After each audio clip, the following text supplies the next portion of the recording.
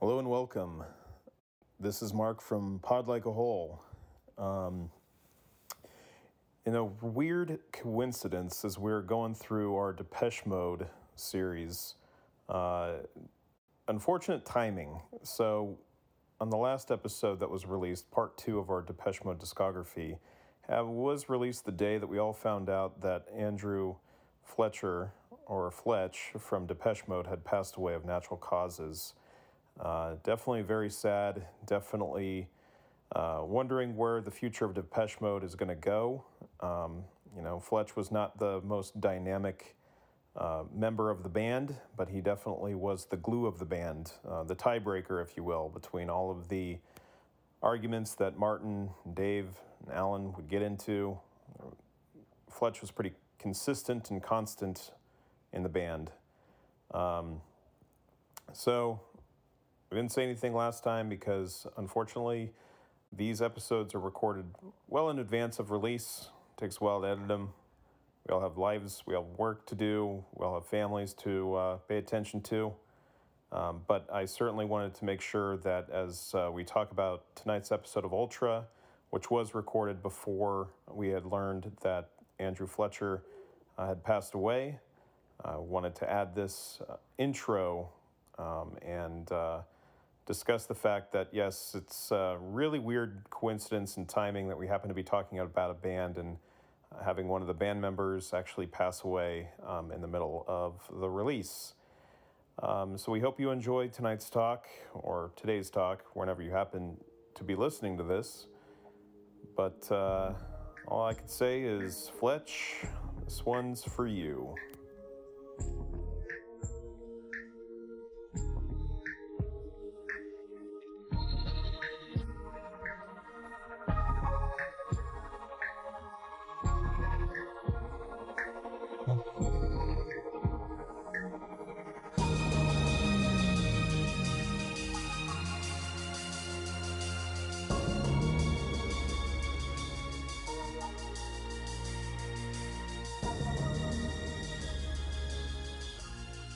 Welcome to another episode of Pod Like a Hole Presents Running the Gamut. In Season 3, your 3 favorite hosts are picking their favorite 14 artists, bands, and records each. This is Season 3, which will be going into the end of time. Cooler heads probably should have picked maybe 10, maybe 5, who knows, but 14 was the number, and that's what we've committed to, and we're almost there, folks. We're almost there. So for all you listeners that have stuck with us all the way back from Season 1, we thank you, and we appreciate your patronage. But this is Mark. I'm also joined with Steve and Eric. You'll hear from them in just a second. But the last 2 episodes, we talked about Depeche Mode with their discography, a little bit of their history, our personal history, and we even went down the list and kind of gave us little favorites and worst and whatnot. We didn't rank them. I don't even know if it was possible for me to do that. But anyhow, tonight we're going to talk about Depeche Mode's album Ultra, released in 1997. I almost said 96, but had to check my notes. But 97, I picked it, and we're going to talk about it, and we're also going to go track by track. Now I'm going to introduce you to Eric. Eric, say hello. Hey, Mark. Thanks for the opportunity. Yeah. Very professional here. We're doing things by the numbers, folks. And then it would not be a complete trio if we also didn't have Steven, who's coming in live from Club Med. Steven, say hello. Hello there. Happy to be here and talk about this album. That's it's funny that I'm here at Club Med. At Club Med, things are very relaxing. We wear sandals. We put our feet in the water. We get our feet wet. And it's perfect for this record that has this wet, soggy, floppy, terrible production. Anyhow, let's talk about this record. We're going to talk about this record. And I was expecting the steel drums that we were hearing before we hit the red button. And Good time. we didn't hear him. So maybe if dear listeners, if you have keep a watchful eye or a watchful ear, rather, maybe you'll hear a little bit of those steel drums. At some Monkey point in this Island that he's episode, coming from too. yeah, at some point in this episode, in the distance, you might hear Tina Turner and David Bowie's version of "Tonight" and the steel drum extravaganza that comes with it. Yeah, that's Well, always Steve- playing on a loop. Steve deserves a break after the ordeal he went through at that Beastie Boys recording. We're all really worried about him. So Good callback, glad, Eric. glad you're getting a little. Yeah, some people rest and they reached relaxation. out to me. They wondered if I was okay, and yeah, I made it back. And since then we've recorded a couple of episodes, and Eric and I even did that Rammstein new album review episode. Everything's okay. I'm back, but that was pretty hairy. Thanks for pulling for me, guys. Sure. Speaking of Harry, Well, I thought Jonathan I thought Riker kind of cleared that up at the end of the episode. Yeah, but it's true. Maybe not. That's not what really happened. We got you. Oh boy. All right. Wow. So yes, Eric. That's enough buffoonery for buffoonery. We don't subscribe to that level of buffoonery. But tonight we're going to talk about Depeche Mode, but we like to do a little housekeeping, our segments, if you will. I haven't checked any of the Newswire. I assume either one of you might be up on the trades. What's Variety talking about these days? Well, I mean, there is a 9 Inch News. Other than being on tour right now, which sounds cool, the set list for some of them have been pretty neat. They dropped their new Discord channel, which is official. And there's a lot of bullshit on there, like any Discord channel, but they do. Trent and Atticus have posted on it, and they have used it to meet fans at their shows. So that's pretty cool. And I assume that's where like all their new news will be dropping first. So that was cool. Also, there has been a new song with Trent Reznor singing on it, Atticus doing the synths. Antonio Sanchez has a song that's called, what was this thing called again? Sorry, guys. I think we're past that. Antonio Sanchez, I think he does like mostly, I don't know a lot about him. I think he does a lot of like dance music. This isn't really a dancey song though. It's a very kind of off-kilter, big drummed electronic thing. And Trent is singing pretty great. He's using those pipes, and it's an interesting track. Kind of out of nowhere collaboration. Kind of fun. I think came out 2 Fridays ago. So I think we're past that. I did not listen to it, and it's a big swing and miss for me. So would you liken it to the collaboration he did with Josh Wink with the what was that song, Black Bomb? Yeah. Like less. That? Yeah, Wow. it's. I would say it's not as fun. Not as fun, and it's not as hooky at all. I think it's more of the tempo of like that song they did with Health. Not nearly as good, but that's more the pace it's at, I think. I see. Steven, anything from our metal section? Nothing from the metal section. The most recent news worth a damn is actually sad news. I don't know if you guys have heard about this, but unfortunately, Nick Cave's older son passed away. Yeah. Yeah, his son Jethro Lazenby has died. Don't know the details. Don't really need to know the details. Just sounds like it was a sad occurrence. A few years back, one of his teenage twins died. And then it sounds like this was more expected. If it ever could be expected at 31, that's still tragically young. It sounded like old Jethro Lazenby had some challenges, and he has passed away. So that's unfortunate to hear. Yeah, no doubt. I mean, I doubt Nick Cave or anyone in his orbit would even listen to the three of us. But man, that's a tragedy. I mean, I know that there was a little bit of not being in his life at the very beginning of Jethro's life, but they seem to have mended fences and had a pretty great relationship. But losing two of your children, that is some pioneer shit that we really shouldn't be dealing with in our day and age. It's really sad. Unfortunate. Yeah. I mean, to the point of him not being in his life when he was first born. I mean, that's about it. I don't think Nick Cave should have been around anybody when he was 30 to 35 years old. So probably it was the way it should have been. Yeah. But that's sad stuff. And from the pod like a whole desk, we give our best wishes and whatever energies you're supposed to send people's way when things like this happen. So too bad. That's for sure. That's for sure. That's all the news I have right now. Yeah.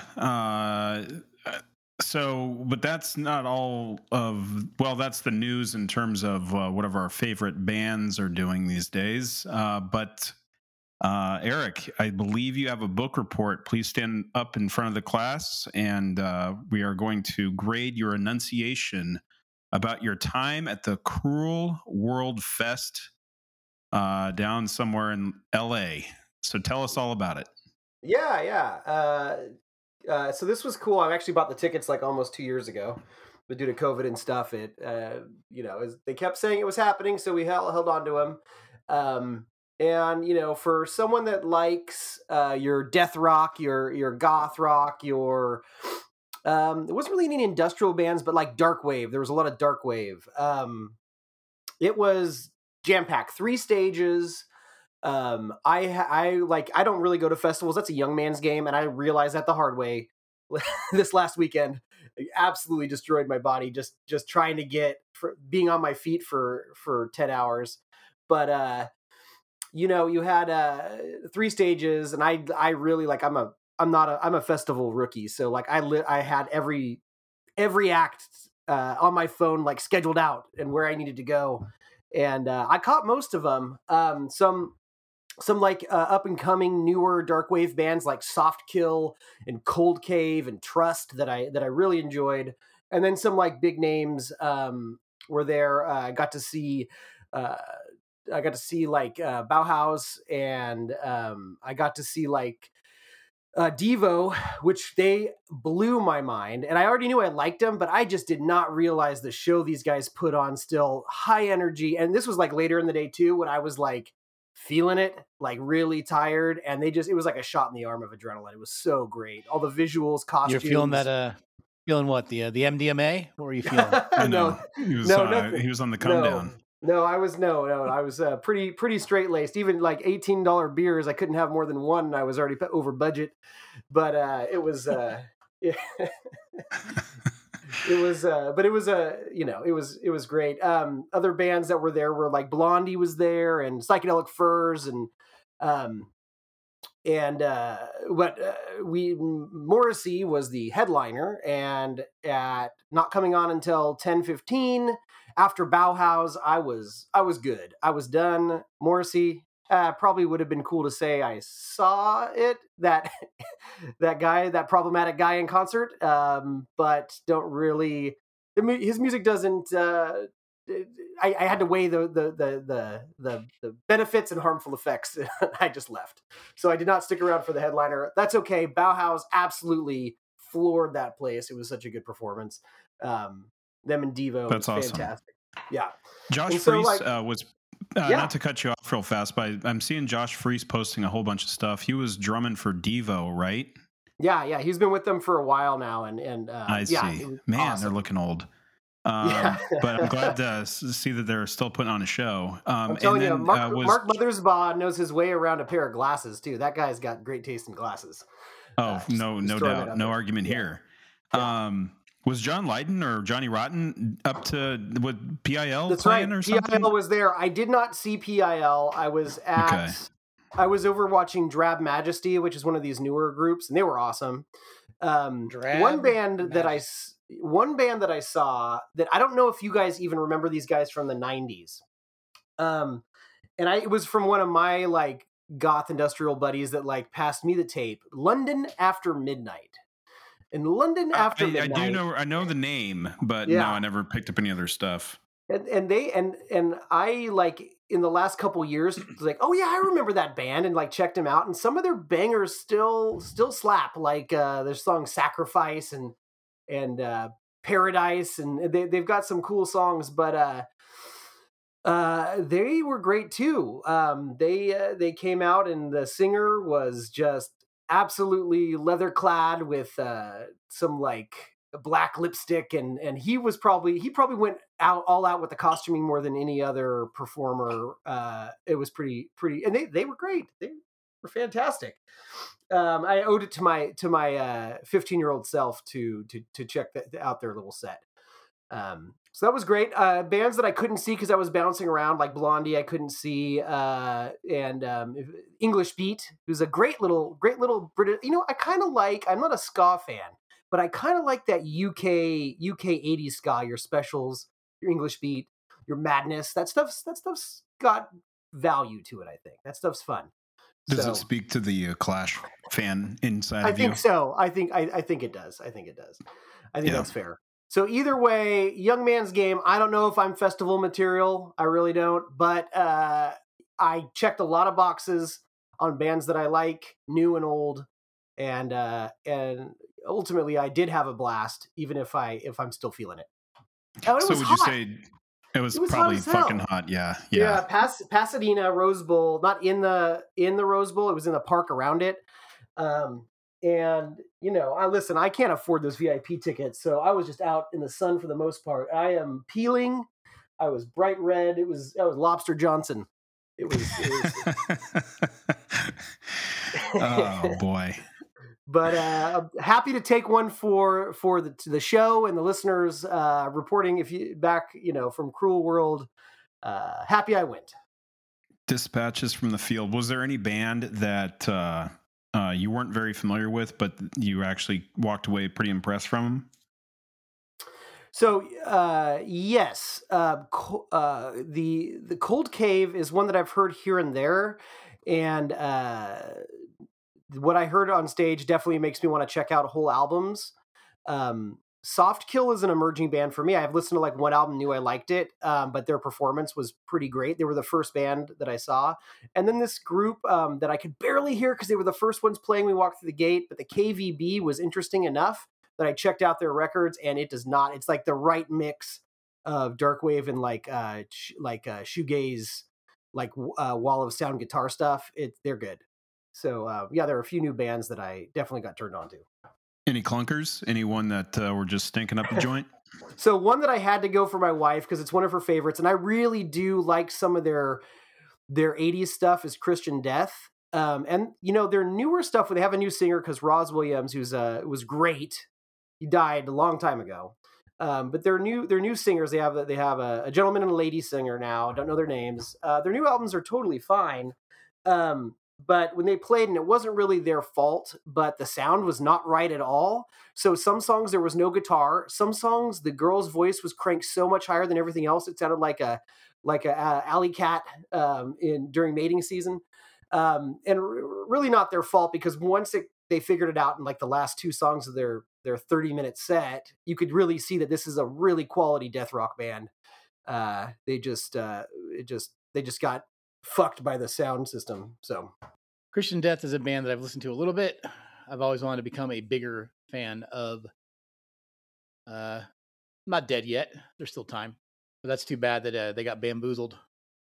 Yeah, I would definitely recommend any of their albums with Roz Williams. It's good music right there. Yeah, by all accounts, Roz Williams was a good human being. Well, that's good to know. Christian Death is definitely not on my radar. I know of them, but in a blind spot. Maybe season 4. Who knows? I would say Only Theater of Pain is absolutely quality record right there. So recommended. I'm sure there's a lot of Tones on Tail shirts there as well. No doubt about it. No doubt about that. And then I was just going to mention one last thing before we move on, is that Peter Murphy almost pulled a Kelsey Grammer. Didn't fall off the stage, but definitely had a Tripsy Folly. He's okay though, right? Oh yeah. Peter Murphy. I hadn't seen that guy in a while. He looks like John Malkovich, or like a gnomish wizard. He's got shaved his head. He's got this twizzled mustache and pointy beard. and he was in a shirt with just jewels all over it, so he looked like a disco ball.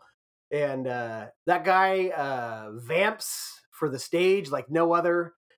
Puts on a great show. The whole band does. And then don't forget about their Daniel Ash, their guitarist, looks like he's got his pirate shirt on. He can't go anywhere without his pirate shirt and anime hair.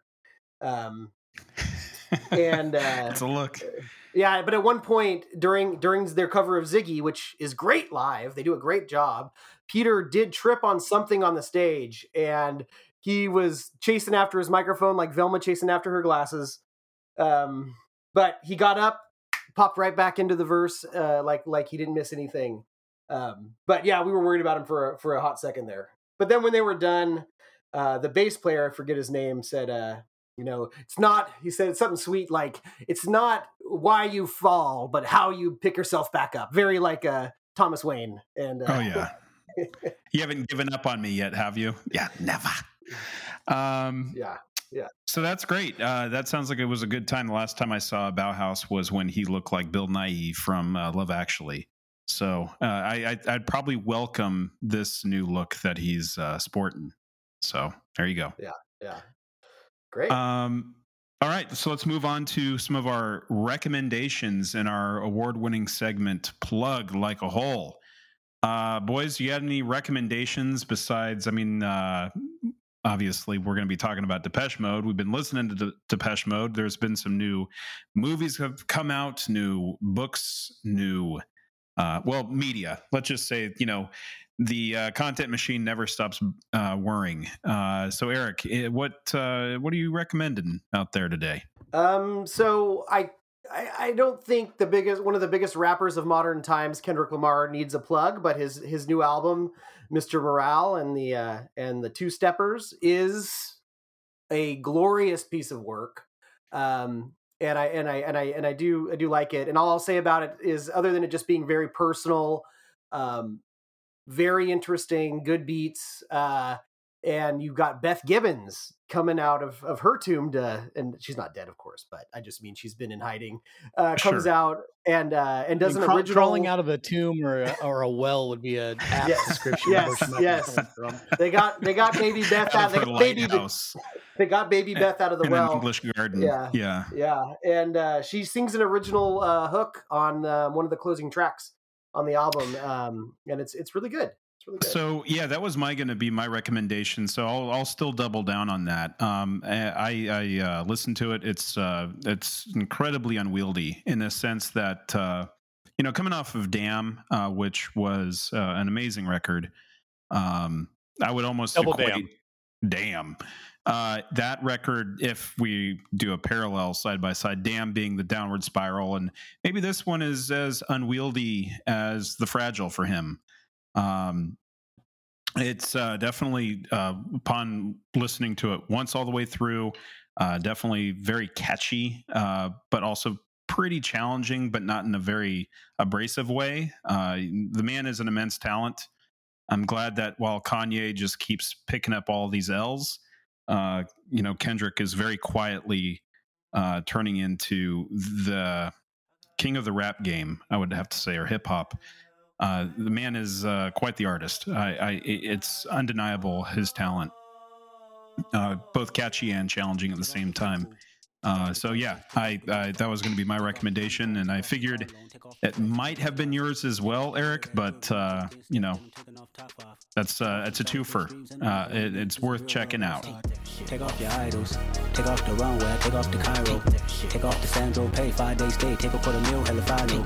Take off the far flag, take off perception, take off the cop with the iPad, take off the allure, take off the unsure, take off decisions I lack. Take off the fake deep, take off the fake woke, take off the I'm broke, I care. Take off the gossip, take off the new logic, that if I'm rich, I'm real. Take off the should know, take off the Doja, take off the Birkin bag. Take all that designer bullshit off, and what do you have? It's nice to hear you recommend something besides, Star Trek TV shows that you've been watching. Exactly. The first time in 10 episodes. So he's got this song on there. I think it's called like Auntie's Stories or something, and it's this very interesting song about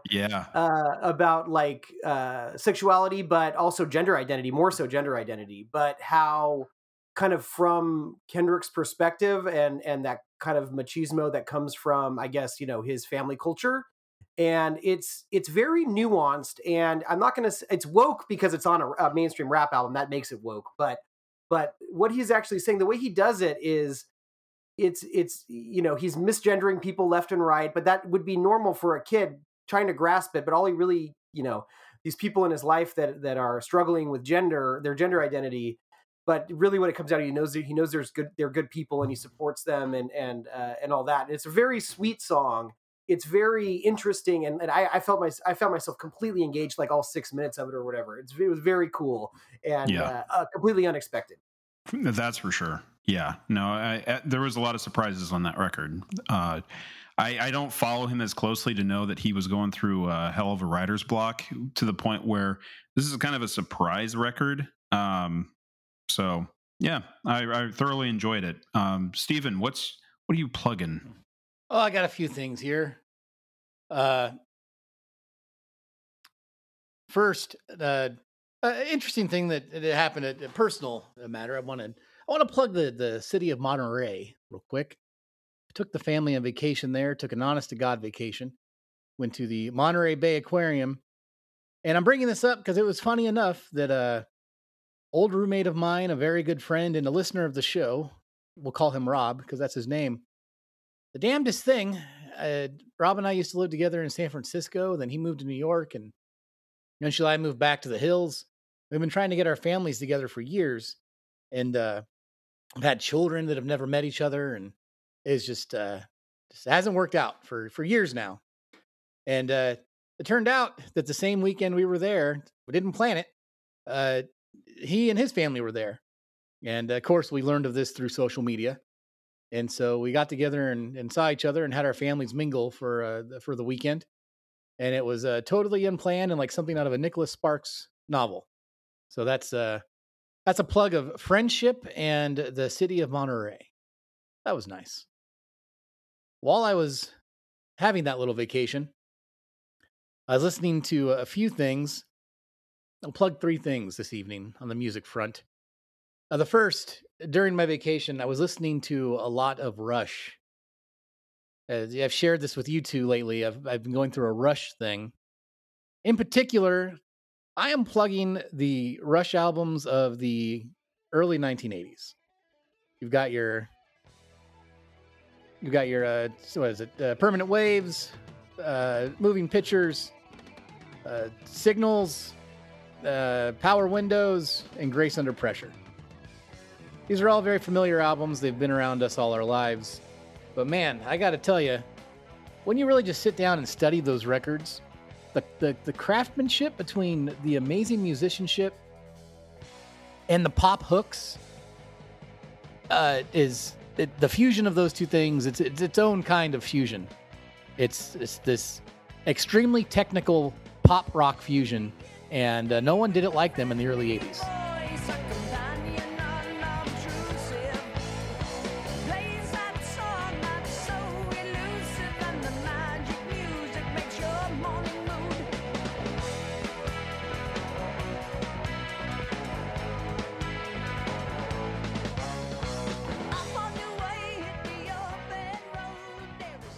You guys have checked out the early 80s Rush, I'm sure, correct?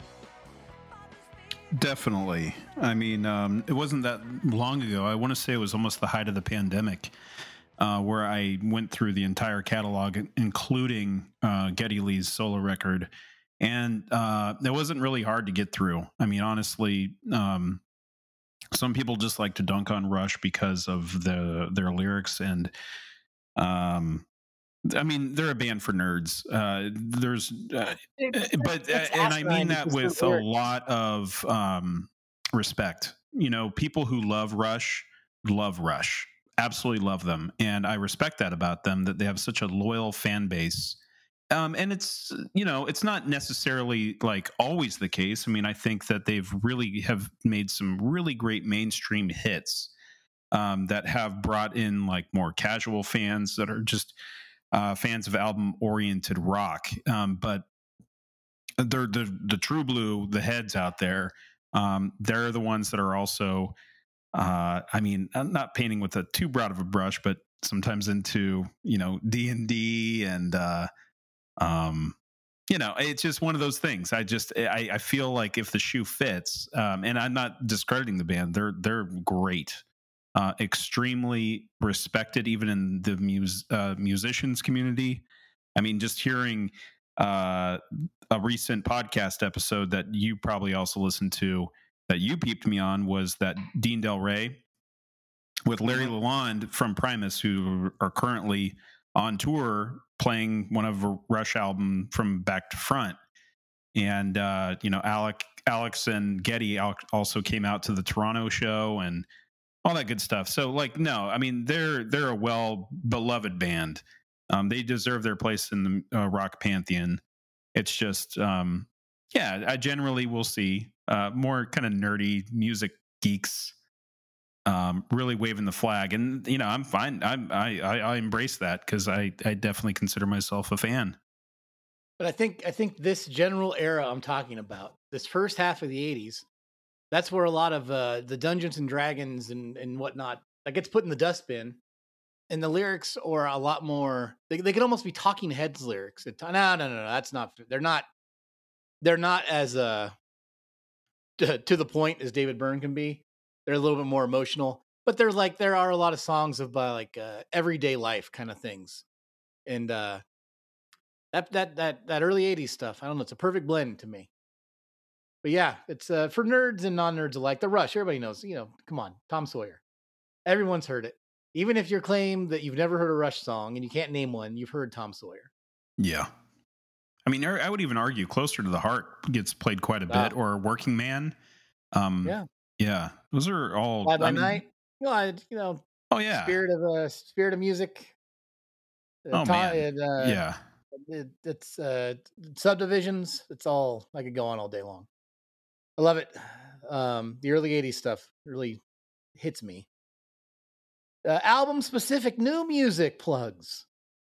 I've been enjoying the new Florence and the Machine record. It's called Dance Fever. I don't know if either of you have listened to it. I'm a Florence and the Machine fan, so I listened to it the weekend it came out. It sounds like Florence and the Machine to me. We argue in the kitchen about whether to have children, about the world ending in the scale of my ambition, and how much is art really worth. The very thing you're best at is the thing. Have either of you checked it out? No, I haven't. I'm not a huge Florence and the Machine fan, but her singles and the hits and the performances that I've seen, like let's say on Saturday Night Live, I've enjoyed. I just have never it hasn't piqued my curiosity to explore it more. I know that you're a big fan, so maybe I should grab a playlist or an essentials from you or from Apple Music or something like that. Yeah, I'm very embarrassed to say that she hasn't crossed into my orbit at all, and I couldn't tell you a song, and I should probably rectify that. You've heard "Shake It Off" before. Everybody's heard "Shake It Off." That's the Taylor Swift cover. I was going to say, that's right.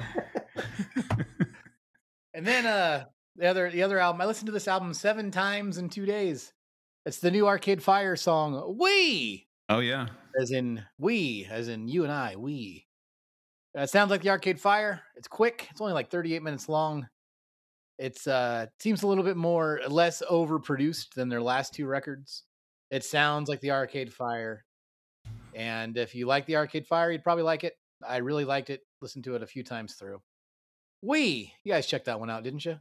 I sure did. I like that one better than Everything Now, because I think it was a little more shorter and to the point, even though Everything Now has got some great songs. The last 2 records, this one included, really are bringing in some of that Peter Gabriel kind of vibe. And hell, they just brought in Peter Gabriel on this one.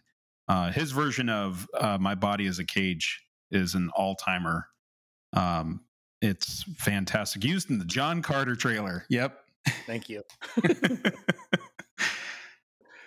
Oh yeah, that Peter Gabriel song is so good on the new album. Yeah. Damn. That brings me to my last plug is the Disney hit from 8 years ago. John Carter, Warlord of Mars. Check it out. It's got to be 10 years at this point. Not bad. It's a better movie than anyone gave it credit for, damn it. I was thoroughly enjoying it, watching it in 3D in a movie theater. I dragged my wife and my in-laws to it, and I'm smiling the whole time, and they walk out like, all right, I guess that was 2 hours. Willem Dafoe going around in that mocap alien. Ah! You are not the chosen one I thought you were, John Carter. Yep. Oh, man. I remember when he was doing press for that, he went on to Stephen Colbert, the Colbert Report at that point. And that was great. Willem Dafoe's great. How do you not like Willem Dafoe? He's great. Impossible. All right. Is that it? Or did you want to plug anything else? No, I could probably, keep doing 6 degrees and plug like a hole, but I'm not going to. Yeah. Let's get on with it. Let's get on with it, as the Brits would say. You wanker. So we're going to talk about Ultra. A little background on the making of this record. It was released in April 17th, 1997. It was produced by Tim Simonon. I think that's probably how you pronounce it. Probably not. I probably have to put a little fish and chips on that one. But this is their 9th studio album. And this is their first record that they did as a trio since A Broken Frame from 1982. Because Alan Wilder, he hit the bricks. He was fed up with the direction of the band and the direction of Dave Gahan's drug problems, Martin Gore's alcoholism, and Andy Fletcher. He was just, running the books. He just needed, he liked his stable job, and he wasn't really looking to leave or create any sort of friction. So Alan left. Alan was obviously a big part of the height of their career, of really, we talked about this, the big sound, the atmosphere, kind of just being the musical director / arranger. So he was an integral piece. Sorry, Mark, just going to interject a point that you just made. Yeah.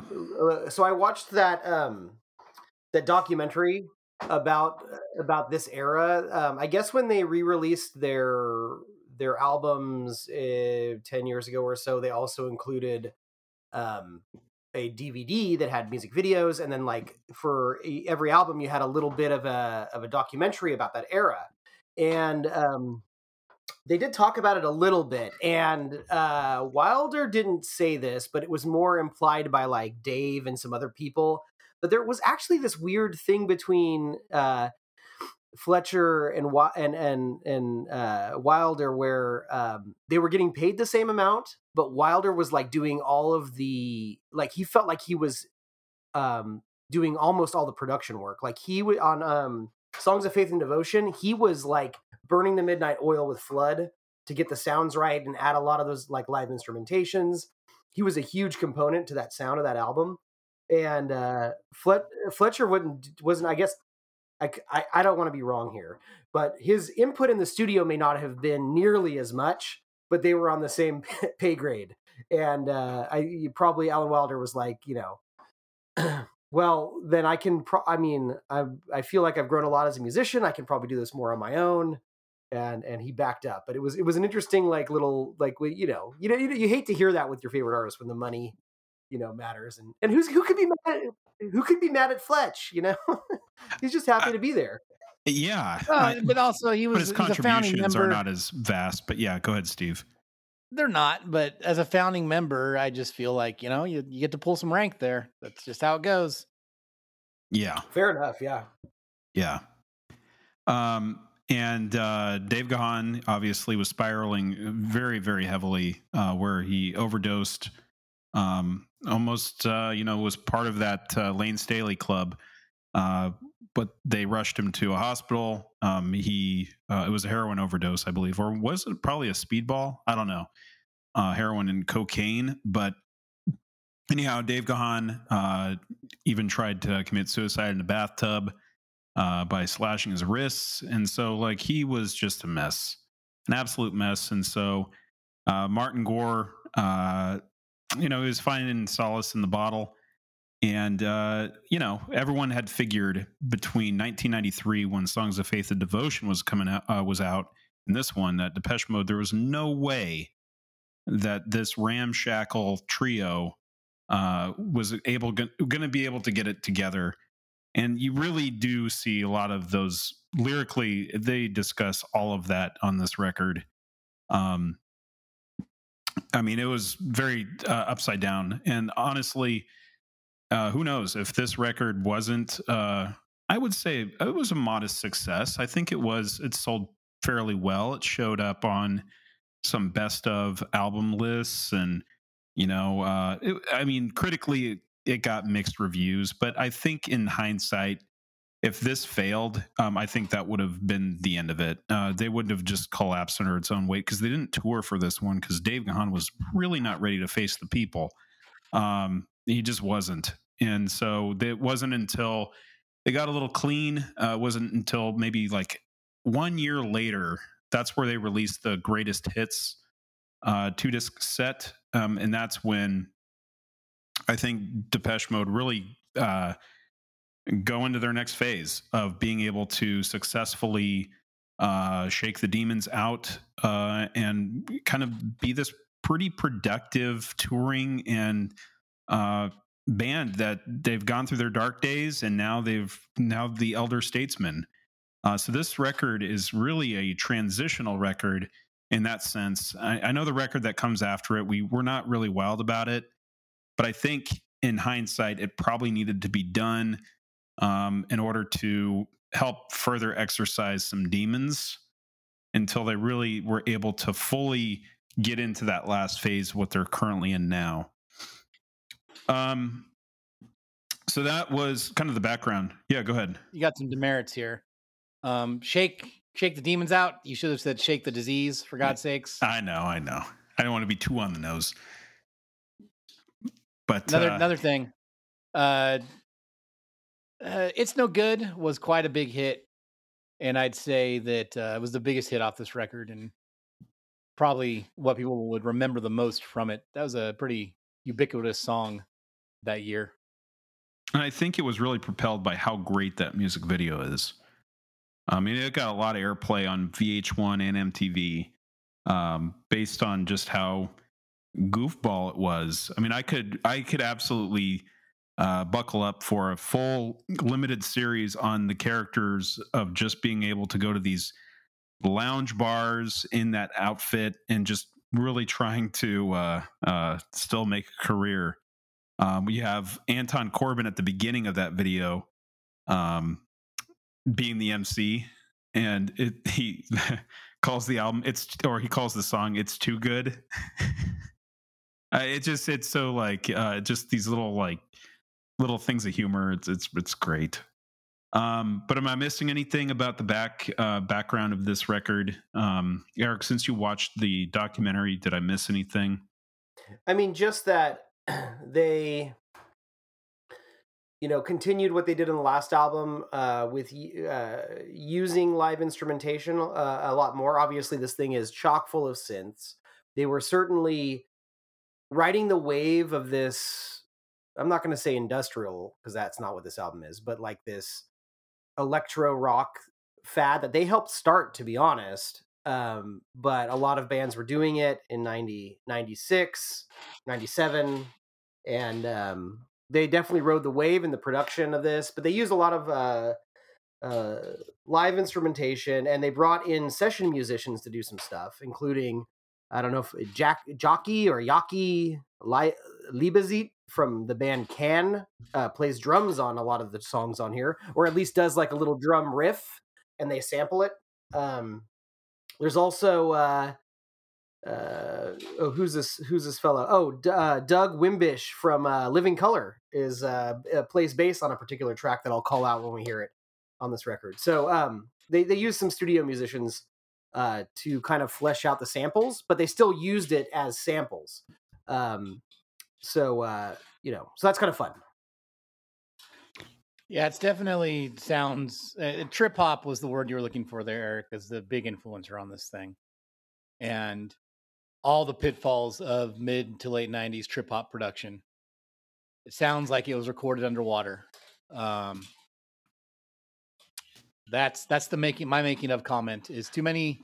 I don't know what was going on with the production on this thing. And they had more than just that Zimmerman guy, right? There's a few producers that came in and worked on this. I think it's just that guy. Bomb the Bass. It was his nickname. So, Okay. yeah, I think that was it. Oh man, was his biggest rival Big Bass Brian Garner? Maybe a couple of more mixers than it needed, but yeah, I guess that should be I saved that for the end. But throughout this thing, you'll be hearing me discuss the very dated production. I mean, they had a ton of engineers. When I look at the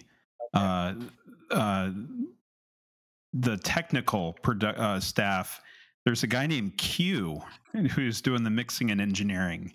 Hopefully it's not the Q, but yeah. Gareth Jones. That's probably them trying to fill the void of having Andrew Wilder gone, is all these engineers trying to do what he did by himself. Mark, it's James Bond's Q. So that's good, not the right, Q. Right. The storm is coming. Yeah.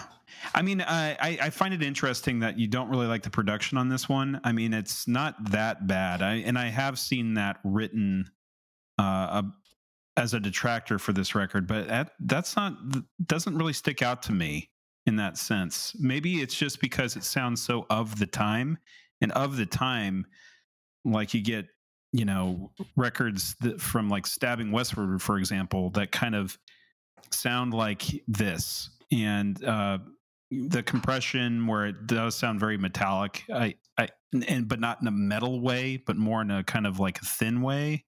I don't know. I get what you're saying, but that doesn't bother me. I don't get to really comment. I mean, listen, half the stuff I listened to was recorded in this era and has that fucking production quality. So it sounds cozy to me. Yeah. Well, I think it's more just if I listen. Even band like I like Portishead, and Massive Attack and Tricky. Not as much Portishead, but if I listen to Massive Attack and Tricky, other bands of that era, the production just sometimes takes me out of it. It really it's dawned on me just in like the last 10 years of my life when I revisit that style of music. It's hard for me. There's like a tone to it and a texture that audibly turns me off. Interesting. Very strange. I mean, we'll talk about Mezzanine this season, and I don't feel that Mezzanine. I think Mezzanine sounds lush. We'll talk about it, but yeah, I would definitely agree with you on Blue Lines and what is it, 100th Window or something like that. But I feel like Mezzanine is the one that's like, ooh, sounds rich. Perfect. Well, let's move on. I already made my comments about the production. Let's get into the song. Absolutely. So starting with track 1, here is Barrel of a Gun.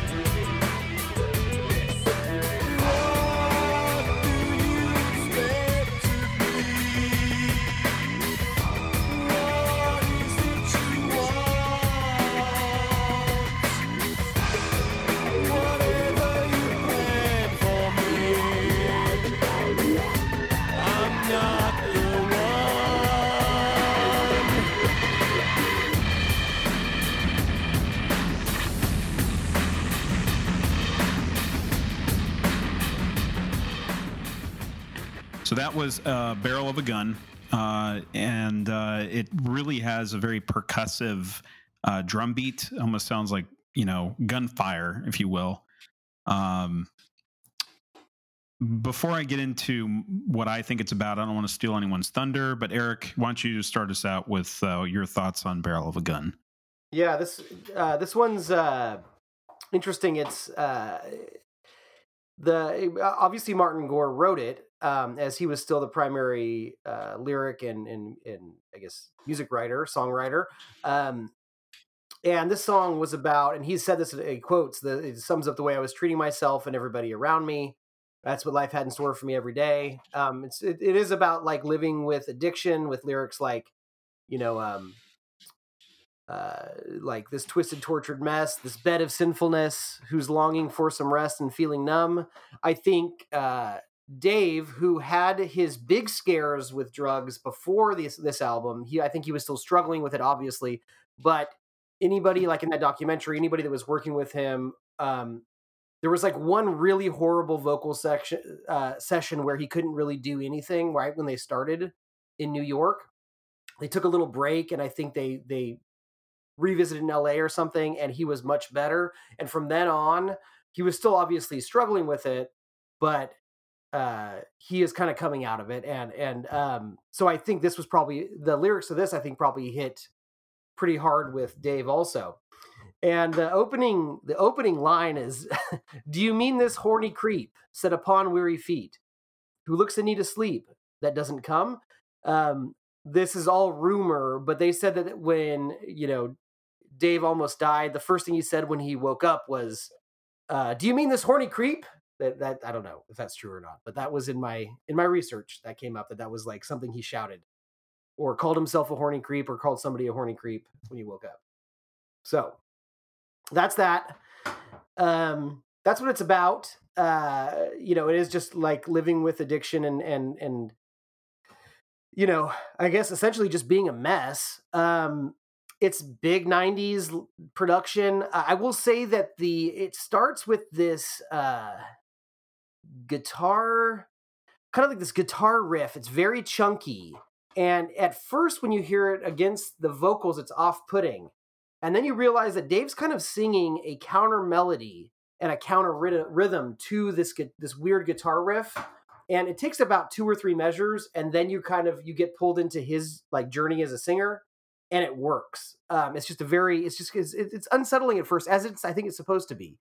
There's a lot of like smooth bass, arpeggios, and synth noodling here and there throughout it. But it's big, and it's no doubt like the loudest song on here. The hooks get big and swooping, and I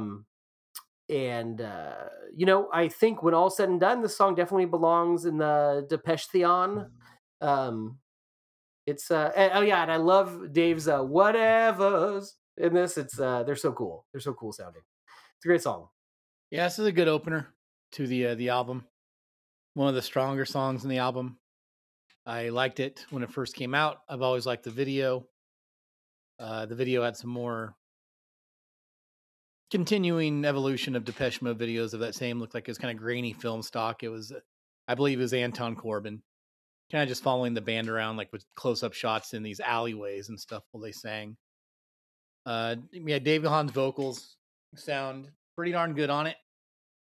They use some cool vocal phasing effects on some parts. The guitar squelching has a good tone to it. There's some really sinister guitar licks in this track, especially during the whatever I've done bits. The guitar does something fun there. Live, great song live with real instrumentation, full live band live. It's just a really meaty track. The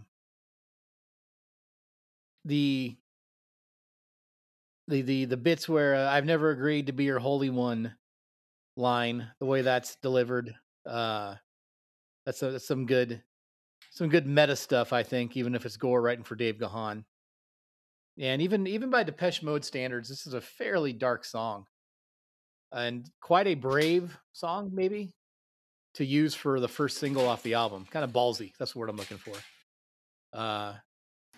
It's as slow paced as any of their tracks have ever been, and they used it for the first single off the album. I think it's pretty cool. It's a good track. And I would say, to your point, it is dark and it breaks their rule. I think Martin said at some point, like, as dark as they get, he always tries to leave a glimmer of hope. And I don't know if that's here in the song, but you know, the big swooping choruses might give you the feeling of hope, at least, but maybe not in the lyrics. And I kind of like I like the way the whatever I've done, been staring down the barrel of a gun, the way it kind of rises and then falls at the second half of that delivery. Yeah, it's a different approach to a chorus. It's good stuff. I also like how they don't kind of pussyfoot around the elephant in the room. You know, they really start the record out with. I mean, Martin Gore wrote the music and lyrics for this, and you could definitely tell that essentially this was pointing the finger a little bit at Dave Gahan of what he was assuming that his friend and bandmate was going through at the time. And I think Dave Gahan even recognized that and realized that and appreciated it a little bit. It was almost like what Dave Gahan said about this song is that Martin was essentially saying, for fuck's sake, get your shit together. And it worked, and he liked it. So musically, the drums are, obviously raised up to an 11, extremely percussive. It's not necessarily a hooky song, but it does have a lot of hooks in it. Sounds pretty like grimy for what they've done before. I would say this is probably one of their more industrial sounding songs, kind of in that modern industrial phase. So I'm sure they were listening to stuff like, Nine Inch Nails and Marilyn Manson even, because this is the height of when that sound was really getting extremely popular. Your Stabbing Westwards, Your Gravity Kills and whatnot. And I feel like this is Depeche Mode's version of doing that, and also pointing out some of their, dark days that they just went through. But that's Barrel of a Gun. I do enjoy this track quite a bit. I think it's a great first track. So in the next track, things get brought down a little bit, actually a lot of bit, with The Love Thieves. Let's listen to that.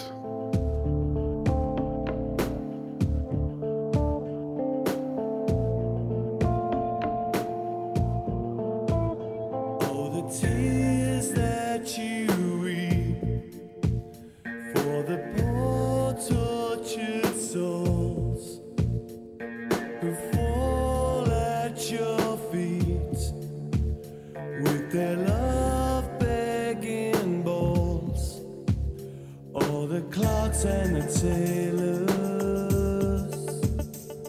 the sharks and the sailors, are good at their trades, but there'll always be failures.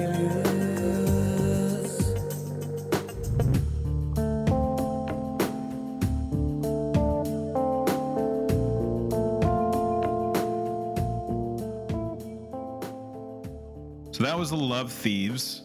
You hear countless references to the Bible in a way that's not necessarily like, we're not listening to DC talk, kind of in the way the same that how Nick Cave approaches this sort of subject. So The Love Thieves. Steven, was your heart stolen by this song? Not at all. I don't love The Love Thieves. It is too long. It takes too long to get to where it needs to go. It brings everything way too far down, too quickly. It is not a good track 2, my friends. Sequence failure, if you ask me. Too slow, too fast. Or too slow, too soon, I think. Too subtle, too soon. Just doesn't sound good to me coming off the last track. Yeah, surprising, right? It kind of has bits where for a minute it reminds me of Fragile era Nine Inch Nails, but then it quickly abandons that and isn't doing things I like again. It has some subtle synth stuff going on that I liked it. The bridge to the chorus I do enjoy. The rising action of that bridge is actually superior than the chorus itself, but it's just too long, just too long, too meandering. I do agree. Actually, I said the same thing. I said sequencing, like the whole rule of track 2, bring it down a notch and maybe in tempo, but not in, quality or intensity. And this one goes way down.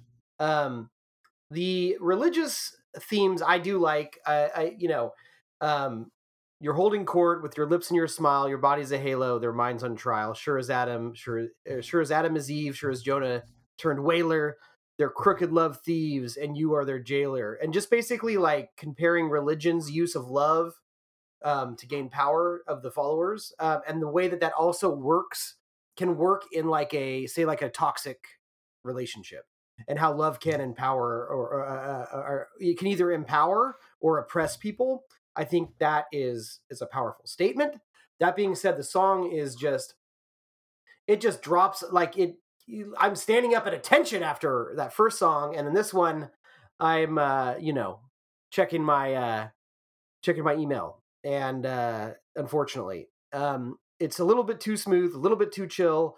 I do like the mysterious guitar work that happens in it, and that's the best thing I can say about it. That, and I do like the lyrics. I think it's got a good thing to say, but just a very unfortunate track too. It has me worried about the. It does have me worried about the track list of this album, and we'll see if they can recover. Yeah, I mean, 6.5 minutes is a lot to ask for a track 2 that is definitely a bathroom break song at the beginning of the record. I mean, his vocal, he's singing very smooth, and I would say musically, I could see like almost Sting doing something like this. I hate to say it, but towards the end, it takes you 5 minutes to get there. That spy guitar does kind of key in a little bit. I just think that it takes a while to get there. It's not a highlight, even though when I listen to it, I'm not like hating it, but I'm just not, I'm willing to sit through it, but it's absolutely just not doing anything for me until like the end, where it kind of gets my attention. But to your point, Eric, about checking your email, I tune out until I hear that spy guitar and that kind of like chimey keyboards. And then the song's over. Even in a song like this, if you want to treat yourself and the rest of the song isn't doing it for you, if you just follow Dave will generally take you on a journey. He is such a talented vocalist that if you close your eyes and let yourself get sucked into like his performance, he's almost always giving a performance even on these albums. Like he's doing a very good performance. So so to that point, I think that lines up with your point, Mark, that like you're not cringing while you're listening to it. Not at all. It just missed opportunity to keep the momentum up on this album. Yeah, because now you're feeling like, was that first track just an anomaly, and are we getting into Exciter territory before Exciter even was released? So definitely. So that brings us into track 3. Home.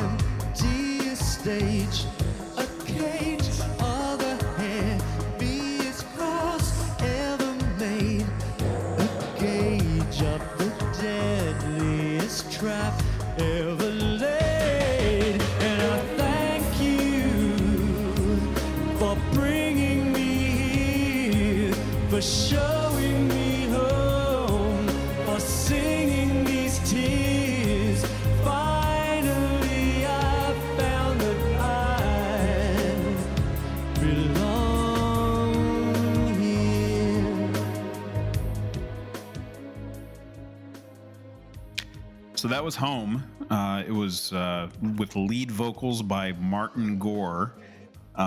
He's definitely belting for the rafters. This is definitely a live staple. You hear it pretty often when they go on tour post Ultra. And it's really confronting his own alcoholism. It's confronting, well, the Barrel of a Gun was more pointed towards Dave. I think this one's more pointing towards his internal struggles as well, letting the audience know that it wasn't just Dave that was holding back Depeche Mode. So, Eric, what's your thoughts on this particular track? Right. Well, sadly, this isn't doing anything for the sequencing of this album. It keeps the pace pretty low. It's two ballads in a row at the beginning of the album. Come on! I mean, this is basic sequencing, but okay. That being said, it's not a bad song at all, and arguably the best Martin-led song where he's singing. It's, he's doing a great job. And Martin is a good singer. He just doesn't always put a performance behind it, and I think he does in this song. It's got a big beat with a fuzzy counter beat. There's a timpani roll. Big disco strings happen here and there. There's like this drone screech that I feel like Trent and Atticus would appreciate. I do love the huge strings. It is... I just like that Martin does get a big epic song, and this is probably maybe his last big epic centerpiece on an album. Am I wrong? I'm trying to remember. I did a run through recently. Wrong. There's a couple on the more recent records. I think that would justify. Well, that's good. That's good. So I like Home better than Love Thieves, but still really dropped the ball with the sequencing. But anyways, not a bad song. Yeah, if they didn't have the Love Things in between it, Home would be in a good spot. Taking it by itself, it's a great song. Probably my favorite Martin Gore led song. I've always liked this song. Despite the trip slop, that's what I'm going to call it, the trip slop production on it. The soggy and the wet drum sounds and the very British 90s underworld stuff does not take away from it. There's some Rhodes pianos buried in there. The string section is wonderful and lush, and Martin's delivery of the chorus is beautiful. It elevates it all. And the guitar line in the outro is wonderful. I really like the song Home. Always have, always will. But also, it is also too long. Yeah, I do agree with that point. I agree with both of your points, but because initially when I first heard this song, it wasn't exactly sticking to my ribs. I thought it was a little too sentimental, not really realizing what the song was about. And it wasn't until later. I mean, I do agree. This is my favorite Martin Gore led track. I think that his vocal performance is off the charts. The more that I listen to it, I do appreciate it. And you're right. Towards the end, that meow, meow, meow, meow, meow, that sort of guitar tone, very great. Great string production. What always used to bother me was kind of how the verses are. Here's a song from the wrong side of town. It's very nursery rhyme kind of rhythm to it. And what they do in the vocal production is sometimes they emphasize like one of the song Where I'm Bound. I don't know, like it doesn't really work for me. I've come to appreciate that choice a little bit more. But man, he really does have a great vocal performance where he really just sells that feels like home. He's great. Feels like home. Yeah. It's great. It was a grower for me. But I will admit that as Depeche Mode ballads go, this is definitely one of their higher tier ones. But it is long. I mean, that's the thing. They're really, to Steve's point, really stretching out the runtime on this record. Oh, yeah, we got 74 minutes to use up. Okay, let's use 75. Yeah, that's how I feel about this. And listen, that's happening all the time during the late 90s, early aughts. It's just the way you did things. Hey, that's like when I would make a mix CD and I'd be like, oh shit, I can squeeze in 3 Locust songs in here to fill up the whole thing. Yeah. I mean, they could have like cut out some verses, because every one of these songs, even if they are long, they do have really cool musical melodies that they want to incorporate, but I think they just kind of overstuff some of these songs, like Love Thieves, Home, what else we got? Sister of Night, Free State, I mean, Insight. I mean, they're all over 5 minutes long, and I feel like they could get in, get out, and still say the same thing, and still be able to have room for all of these musical flourishes that they really want to put in every one of these things. Well, I think you should save that, just like I should, for more production comments for the letter grade. We'll give it at the end. But yes, you're making a good point. Yeah. So Eric reminded me of something. Yeah. Unfortunately, another bit of news that Eric just reminded me of is that speaking of the Locust, the drummer of the Locust passed away. Oh, really? That's too bad. Yeah. Obviously, not sure why. He was fairly younger, but he passed away. Not safe to be a drummer these days. That's right. All right. Well, some kind of Spinal Tap joke. Well, I mean, shit. We just lost Taylor Hawkins, and oh yeah, wasn't there another drummer out there that just recently passed away? I don't know. Really highbrow tonight, us cracking wise, but you know what? They'd appreciate it. Yeah. Speaking to your point about this being a little bit too sentimental and on the nose, I like that. I like a song that might just be singing, even if it says a more deeper meaning about alcoholism or something. I mean, I've been on an Ozzy kick lately, and but I've always loved "Mama, I'm Coming Home." Great song off the No More Tears album. And then, Mark, how could we forget the neighbor in Roseville we had when we lived together? That he was kind of like somebody that would be into the WWF and just drinking Coors all day.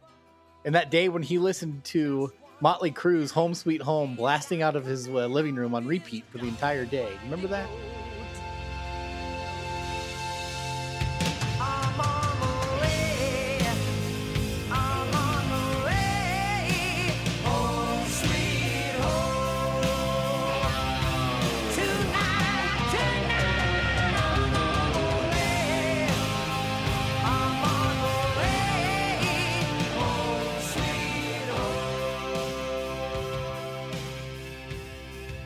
I do. I mean, you're the one that took the brunt of it, I think, because that was like one of your days off.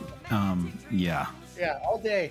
Just listening to "I'm on my way, home sweet home," and he was like crying. That's fine. I enjoy that song as well. Anyhow, I'll take a sappy song about home. Yeah, it's where the heart is. So let's go into track 4, where we judge if it's any good with "It's No Good." I'm gonna take my time. I have all the time in the world to make you mine.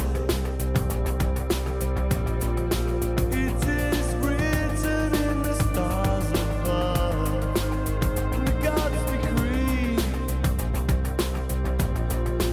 You'll be right here by my side, right next to me.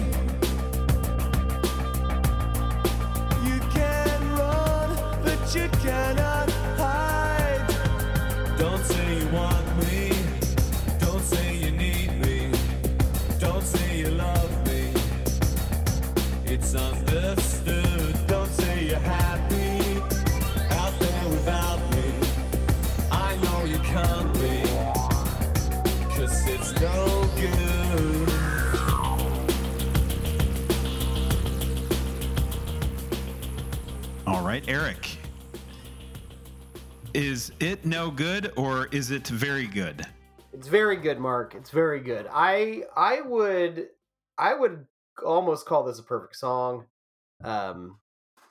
We didn't really talk about our experiences with this record, but even though I knew about Depeche Mode, this might have been the first one I sat down with, and I knew this song very well. It was on the radio freaking nonstop.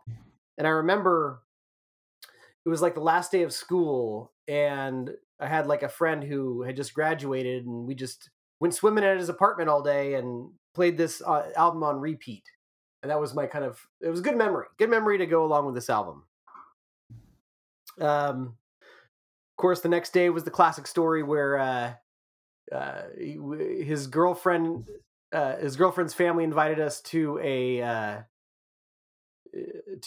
housewarming party, and this is how far removed I am from the story. My best friend's girlfriend's family invited us to come with them to a housewarming party when they built these new neighborhoods in Folsom, and they had this whole buffet, and we took these big old plates of meatballs back to the room and watched Cartoon Network had just premiered. We watched Space Ghost, and I dropped a meatball on their new carpet in their brand new house, and I grabbed a pillow off their bed. It just covered the stain. That should do it. Yeah, that should do it. Anyway, it's no good was an 8-ball? Is that what you said? What'd you drop? A meatball, sir. Oh, okay. Meatball. I thought you were into harder drugs for a minute there. Okay. No. A meatball on their carpet and covered the stain with one of their pillows. Brand new house.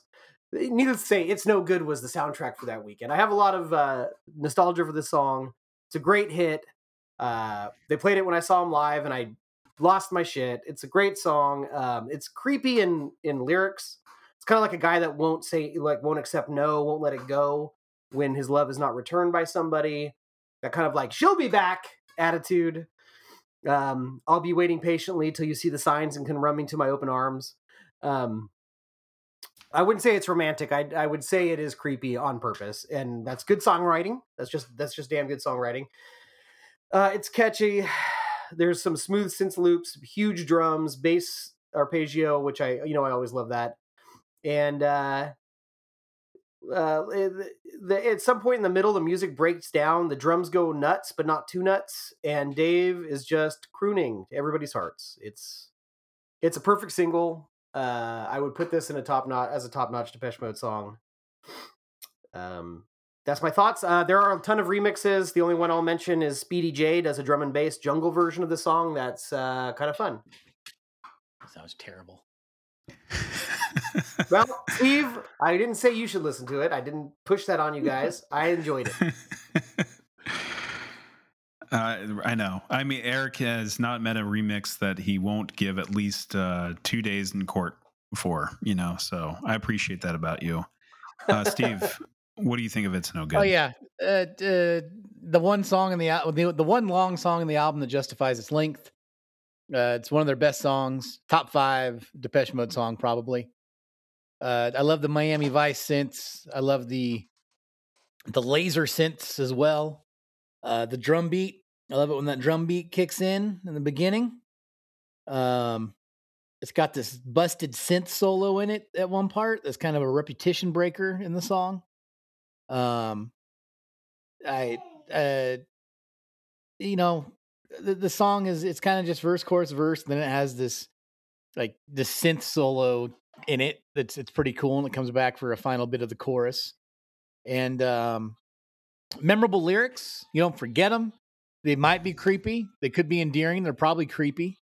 But it's just a great song. It's catchy. It's groovy. It's slow. It's not too slow. It's it's a groover, if you will. But it all comes down to those Miami Vice synths. They're great. And Dave's vocals, as usual, are good too. It's No Good is actually good. It's great. It is great. It is really great. I mean, what puts it over the top for me is I think the song and the video just go hand in hand. Every time that I hear this song, I think of the video. Dave Gahan wearing his gold lame suit and his really high hair, chewing gum, checking out the back up singers. getting stiffed by a hotel manager, given the old bafangu as they're driving away, and he's like a bunch of losers, and then they have Come to on. yeah. Oh man, that fucking video. Well, let's get back to the last time we talked about Depeche Mode. Yeah, I was making the parallels to Rammstein and how both the heritage of these bands can be traced back to krautrock, and they have very solid discographies. Depeche Mode's is a little bit more unwieldy, but it's a damn solid discography. Rammstein's airtight discography. Obviously, Rammstein covered Depeche Mode, but another parallel is great videos, and Depeche Mode also have a great sense of humor when they want to in some of their videos. Not as broad as Rammstein is, yeah, but I could see this video being a Rammstein video in a way. absolutely. This would fit right in the Zigzag universe. That's yeah. But meanwhile, this song absolutely fucking rules. I think I picked this record so that way we could just talk about It's No Good for a little bit. It takes me back too. I try not to let nostalgia dictate the value of a song when we talk about them on the podcast, but it's difficult sometimes. It's No Good takes me right back to that year, just having good times as a teenager. And yeah, the video, like you mentioned earlier, was on VH1 and M2 all the time. It would come on, we would watch that video, we'd be happy. It was just a great song. If it came on Quad 106.5, we'd listen to it, be happy. Yeah. Good track. This song, you give me a picture of a Discman and say, what does this remind you of? I'd say, Depeche Mode's It's No Good. That just really takes me back to that moment.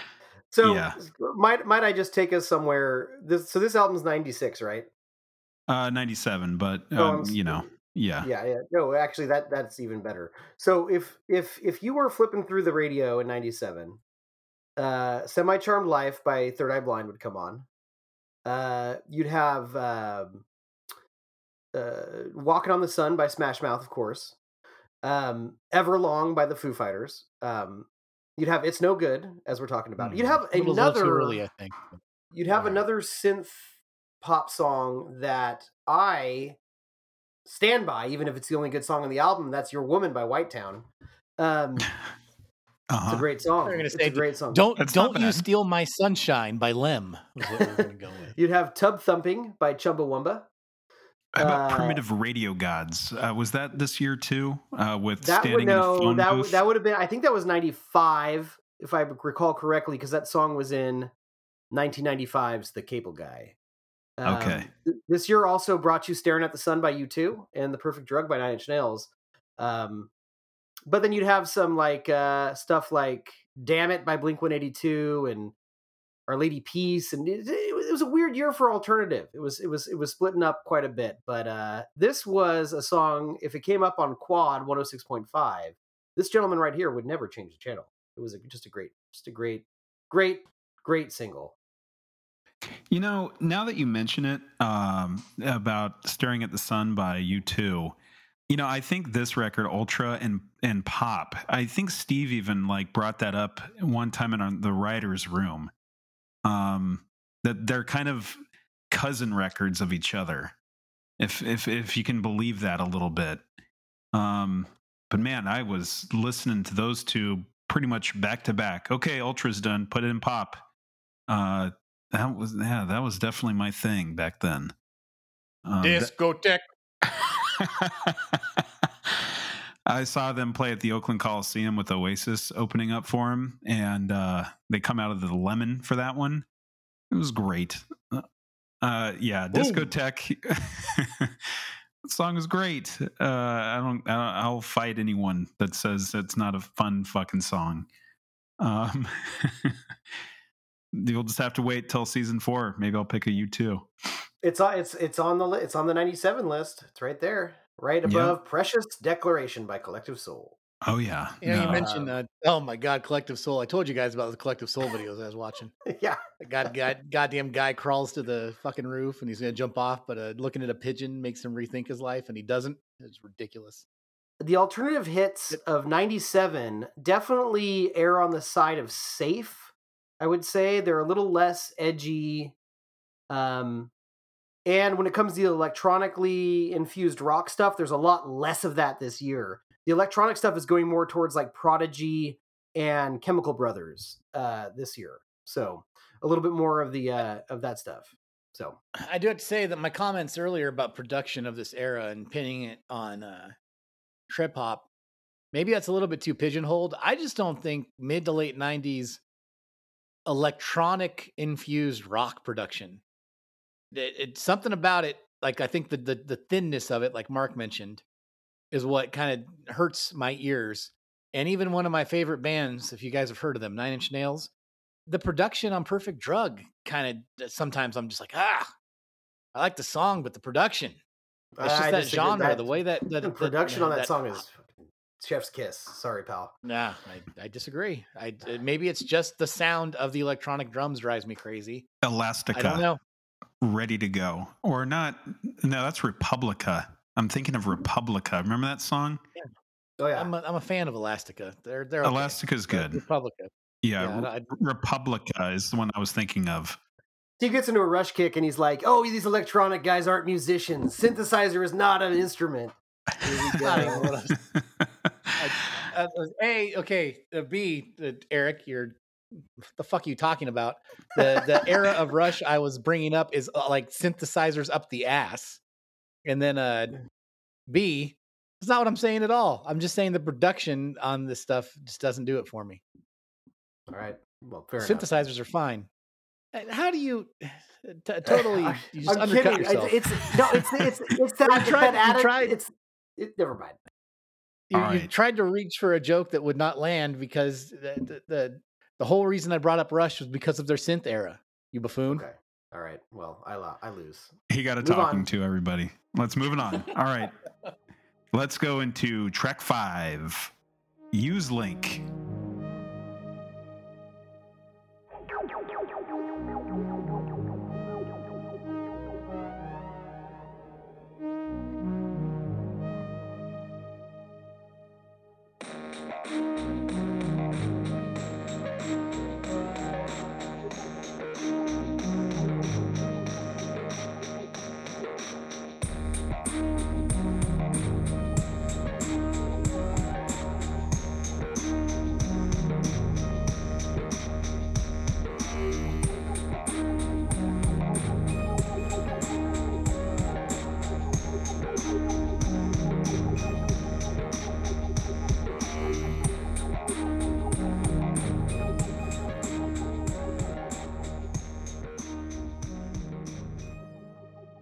And that was a little snippet of Use Link, which was an instrumental little interlude that goes right into the next song, Useless. Unless you guys have anything to say about Use Link, we can go right into the next thing. Just too many instrumental interludes on this album, and I love me an instrumental interlude. Too many. Yeah, this album's overly long. This doesn't help. I mean, Use Link. It's some kind of early internet talk. I don't know. I mean, this one taking. If you were to stick this on an album of instrumental songs like this, like an Aphex Twins ambient works, I'd enjoy it. Yeah, it's not bad. Yeah, but it's just this album's. We're only 5 tracks in, and we've already talked about how long it is multiple times. This does not help. Yeah, no, I mean, listening back to it, it definitely sounds like Aphex Twins sort of production. Knobs being burbling and twiddling and things like that. So that's a good description. Eric, any final comments before we go into the next track? Bring it on. Bring it on. All right, let's hear a little bit of Useless.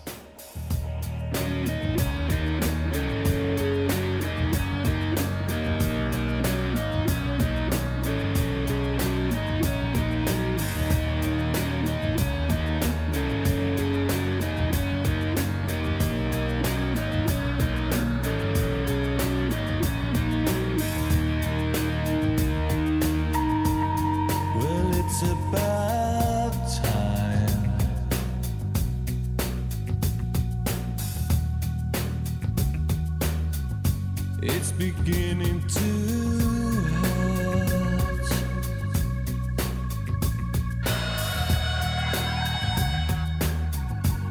time you made up your mind.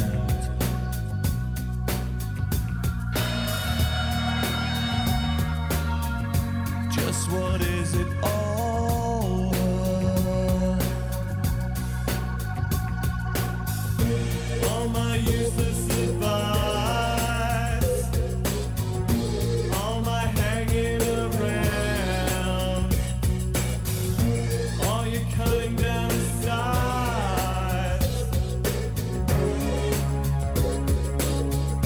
all my bringing you down.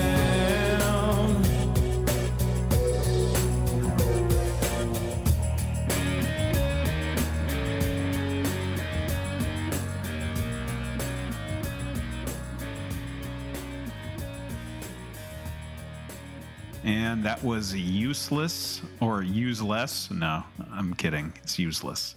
Whose turn is it? I believe it is Steven's turn. Is this song useless or useful? It's very useful. They take the drum beat from Uselink right into it. And this is probably the best song in the album. If It's No Good was there. It's No Good's unfair. It's on this record. Because I think Useless is almost the best song in this album. Definitely the second best track. It's kind of funny to say it this way. It's No Good. It's probably the best song on the album, but Useless is probably my favorite song on the album. It was a single. I feel like it was kind of a forgotten single. And I just love the guitar lick. I think it's one of Martin's best. It's some dirty, good rock guitar. I'm glad he decided to keep playing the guitar and getting better at it. And I think it shows in this track. The bass line's very groovy. And I like this song a lot because it's the closest thing to a proper rock song on this album. And it's also one of the more just rockin' Depeche Mode songs in general. It's a dirty, little groovy, dirty, sneaky thing, this track. I dig it. There's even a little guitar solo. And in the music video, Martin Gore makes some guitar solo faces. The music video is kind of another one that has a sense of humor. It's another Anton Corbijn joint. Just has the band drive to like a rock quarry. And they're mugging for the camera. It's all one take while they sing through this song. And then Martin walks up to the camera. He plays the guitar. Then he walks back and they finish the song and then they leave. Martin's harmonizing of bringing you down when that line's used. His harmonizing with Dave Gahan is very top tier Depeche Mode harmonizing. Big fan of Useless. Eric. Oh yeah, no, this song's great. It kind of like shows you what they might have been. Like Steve said, is like just like a, you know, if they were a 3-piece band with guitar forward production. You know, I think the lyrics of the song are cool. Also, once again, this is about somebody kind of hitting rock bottom. But it's about like, it's cool. Each verse is from a different perspective. And like the first one's from the perspective of somebody who is feeling like a burden to the people around them because of their behavior, their addiction. Second verse is, or at least some of the lyrics mixed into the second verse are the people who are friends with this person. And it kind of gives you this, it is one of the most empathetic songs I've read, where it's like, these people feel guilt to be this way. And they are a burden to the people around them, but then the people around them, why, you know, if you're friends, if you call yourself friends, why are you treating them like a burden? And it's a very empathetic song. And the way they do it, it's almost not the way the lyric, the perspective is almost like a duet of perspectives. The way it goes back and forth from I guess characters in the song, but also with both Dave and Martin struggling with these things and singing together. Very cool. I think it all meshes very well. Synergy. The bluesy riff is cool. The bass line is great. That bass line is done by Doug Wimbish of Living Colour.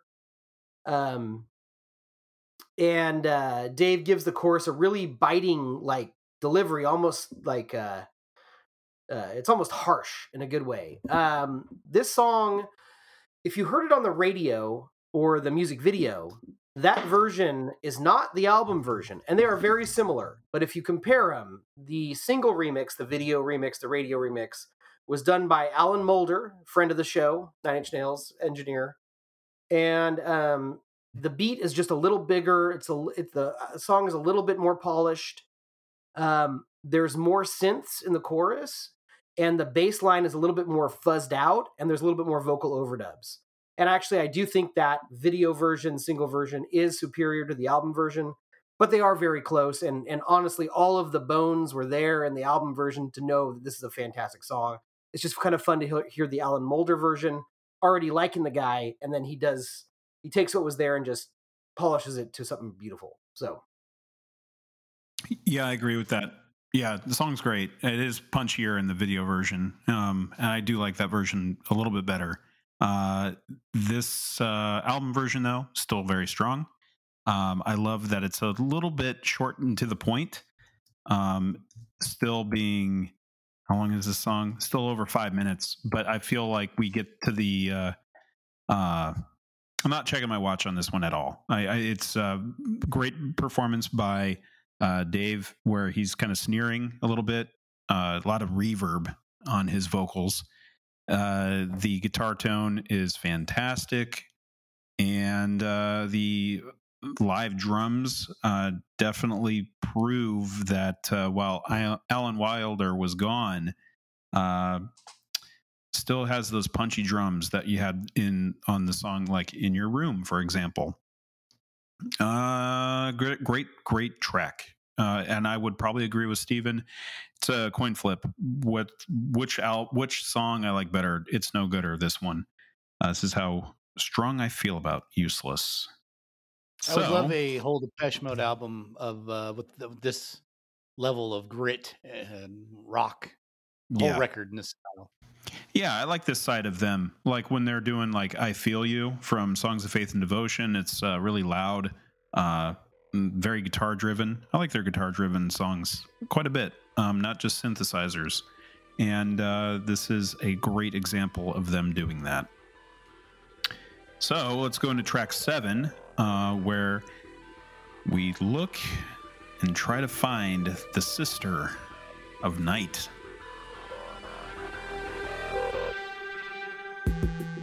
Sister of night, when the hunger descends and your body's a fire, an inferno that never ends, an eternal flame that burns in desire's name. Sister of night, when the longing returns, giving voice to the flame, calling you through flesh that burns, breaking down your will to move in for the kill. And that was Sister of Night. It almost is a dichotomy of two different songs. On one hand, you get a very abrasive kind of, I would argue, a kind of a fun beat, very synthesized beat, kind of distorted and dirty and grimy. And then you get the other where he's kind of crooning and going into Love Thieves mode. Eric, Sister of Night. Sure. I want you to picture this. It's a hot day here in California, upwards of 100 degrees. And night falls, it's starting to cool down, and I see this ice cream truck, and I grab myself double scoop. What do I love? Chocolate chip cookie dough and cookies and cream. Two of my favorite ice creams. And I'm just hearing the beginning of Sister of Night, and it's noisy and arguably the only industrial moment on the album. First half a minute. And I am just lapping up that ice cream and loving it. Smile on my face, grinning ear to ear. Then it drops into this soft bed of balladry, and my last know where you're going lick with this. drops 2 scoops right off my cone, splattering on the ground. And I turn back to the ice cream truck to see if I can get new scoops, and they're gone already. They've already driven off. And I'm stuck there with Sister of Night. The beginning really gets me going. I'm thinking we're back in noisy electro territory, and then it gets into this kind of soft thing for a while. Dave is giving it his all. I'll give him that on the song. He is belting it. It's definitely a song, a lusty song. Could be about drugs, could be about sex. We don't know. And at some point around 2 minutes and 30 seconds, the drums and the synths get huge for a second, and then it drops back into Sleepy Town territory. Unfortunately, I can't give this song high marks, but oh boy, I was excited when it started. Steven? Yeah, Jazz Thieves. So we got the Love Thieves, we got the Jazz Thieves, we got Uselink, we got Useless. Instead of musical motifs in this album, they're doing like wordplay. Well, we're not quite at Jazz Thieves yet. We're at Sister of Night. Oh, Sister at Night. Sorry. Yeah, You're right. I mean, you're in the same ballpark, though. You're definitely I'll bring pitching that in up, the though, same for the sport. next- Yeah. For the next track, Sister of Night. Yeah, Eric's point is that there's a good song buried in here for like a minute. You got to look for it. It's in a couple of different spots. This one really does wear on me until like, yeah, there's live drums for a second. And I'm like, holy shit. That's what I wanted from this record. In the spots where I'm not feeling it, these drums right here are oh wait, they're gone. Like by the time Yes. I pinpointed what I liked, it's gone again. Yeah. Eric's whole anecdote about ice cream is very spot on. It's this song reminds me more of what isn't on this album than what is on this record, which I don't think was their intent. Yeah. Also fucking 6 minutes long. God damn it. 6 minutes long. I mean, one band that we really haven't brought up in this era is the Sneaker Pimps. I feel like this is in Sneaker Pimps territory, this song. Trying to be like an electronic band that is also kind of smooth, little, you put a female vocalist on doing this song and you got yourself the Sneaker Pimps. If that's my 2 cents. Six Underground is a banger. That song is so It's a fucking good good. song. It's also an album that's uneven too, where like that's the single and way stronger than most of the rest of the record. That song is fucking great. But I see how frustrating this song is, and I think that it's a harbinger for things to come on Exciter, where there's some, I think, enjoyable aspects of Exciter that are extremely frustrating from song to song, and I think that this is kind of signaling in that direction, I would say. Sister of Night, it's too fucking long. And it gives you a taste of things that you would like, and then says, "Well, we're not going to give you all of that." And that's the song. So yeah, it is what it is. So we can go into the Jazz Thieves, which, as we look at this record, it definitely sags in certain areas. It's a damn lumpy record. Hey, Steve could not wait to talk about the song. That is true. So, Jazz Thieves, let's hear a little sample, and then Steve can fall out of his chair telling us all about it.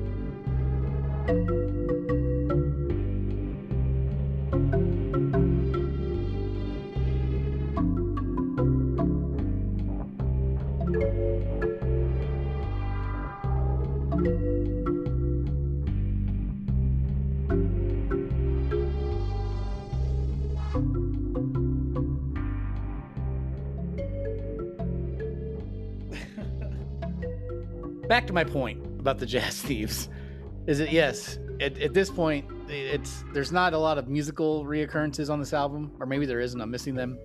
But they've got a lot of wordplay going on with the Love Thieves, the Jazz Thieves, Uselink, and Useless. Might even be something else on here that I missed. But this is kind of another instrumental-ish type song. I think it was instrumental. Yeah, it's all instrumental. Mm-hmm. Yeah, and on this one, like it's kind of like typical trip hopish stuff. But then it does go into like Twin Peaks Calliope land for a little bit, which I'm a fan of that. Yeah. So, Audrey for a Horne second is there- looking through something. Yeah, in a Yeah, drawer. for a second they're like, hey, we listened to the Lost Highway soundtrack too. And then it's over. Angelo Badalamenti, or however you say his name. Yeah, absolutely. Audrey Horne is trying to get something out of Benjamin Horne's desk, and hijinks ensue. We're all stuck in a wooden bed frame like Josie, and this song apparently tried to pull us out. That was a doorknob. Or was that's it true. No, it was a drawer. knob? It was a drawer knob. Yes, thank you. Nothing to say about Jazz Thieves. Because Uselink and Useless did share a drum beat, I was wondering if there was any musical connection to Love Thieves to this, and I couldn't find it for the life, and I didn't, and not in my ears, and not in my research did I find any connection between the two. And it's, if they tried to go jazzy with it, I don't feel like it was particularly inspired jazz, but hey, they tried something. Yeah, they certainly did. And yeah, it doesn't really lend itself to being a bridge to the next song, which is Free State.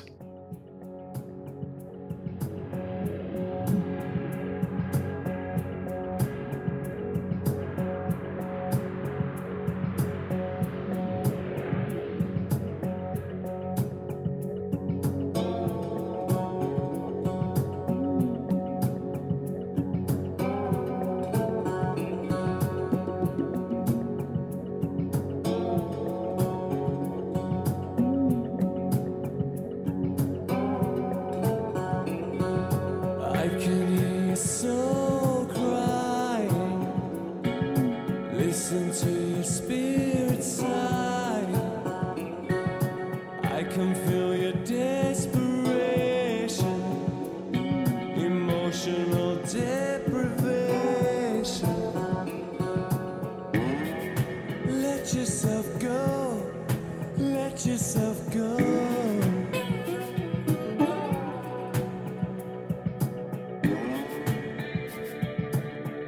Let your feelings show. Picking up the conversations deep in your imagination. Tuning to the lonely voices, talking of their only choices. Let yourself go. Let yourself go.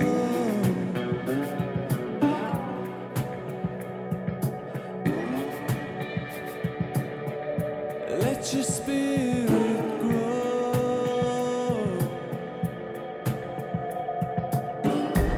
Step out of your cage and onto the stage.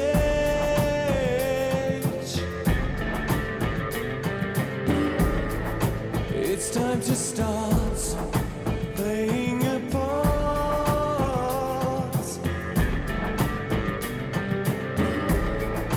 Freedom awaits. Open the gates.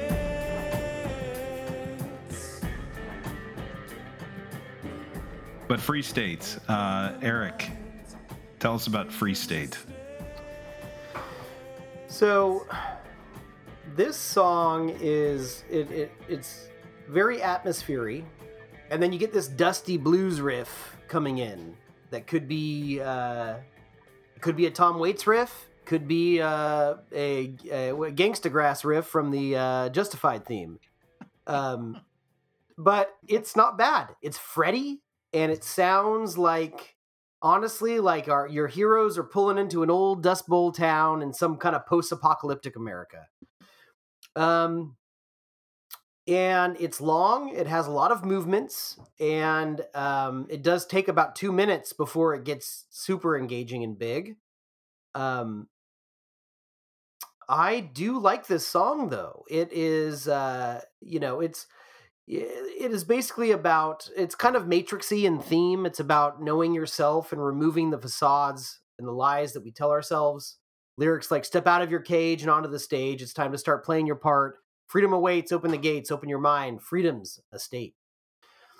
It's called Call to Arms to break down the wall of lies and see life and reality for what it is.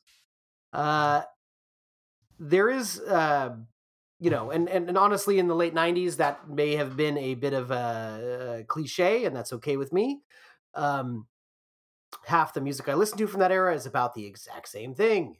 There's a bridge in this song that has this guitar lick that sounds like Blue Oyster Cult or something 70s, which I think is fucking cool. And could be a B-side to Personal Jesus. They could have filmed a video in the exact same studio lot. I don't know. I don't hate Free State. I kind of like Free State. It just takes a long time to get there, but I actually am along for the ride. The atmosphere adds to it, in my opinion. Despite his off-base comments about synthesizers and Rush, Eric is a friend of mine, and we are in agreement here that this song is a good song. It's very long, but it doesn't meander, and it does have a lot of movements. It's almost Pink Floydian at times. It's got like some 3D sound vibes to it. The depth of the production on this song flies in the face of all my misgivings of the production of the rest of the album. I think this is a great song. There might be a lot of cooks in the kitchen on this one with all those engineers, but it doesn't sound muddled. I can separate each instrument from itself. And Martin gets some more of his personal Jesus guitar type stuff going on it. It's got some slide guitar in there. They pull out some things on this track that are not from their typical arsenal. And it is a highlight of this album for me. This is going through this album for the podcast. My favorite moment of this track by track was discovering this song and how good it is. I dig it. Yeah, I agree with both of you. I mean, it's a really like a solid deep cut in their catalog that I'm sure a lot of, casual fans are they do probably get surprised by it. It's great production work, very atmospheric, pretty fun lyrics, all things considered too. Very serious in the sense of trying to forget the conditioning of the mind and your mental habits is what one person had said on the internet about this. It's a grabber. I mean, it keeps your attention all throughout, even though it almost hits the 7-minute mark. But I feel that it's focused, and they weren't trying to like overstuff it. This was like in the sense of when they were crafting the song, it has enough good ideas to not really garner a edit. And Free State, it definitely has that Western post-apocalyptic vibe that Eric was talking about. It's propulsive, and it doesn't necessarily have any saggy parts in it. I think we're all in agreement on this one.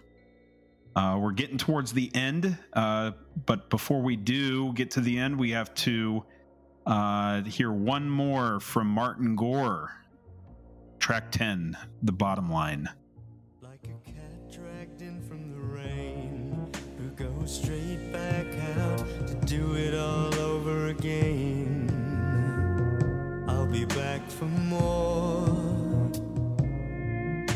It's something that is out of our hands, something we will never understand. It's a hidden law. The apple falls, destiny calls. I follow you.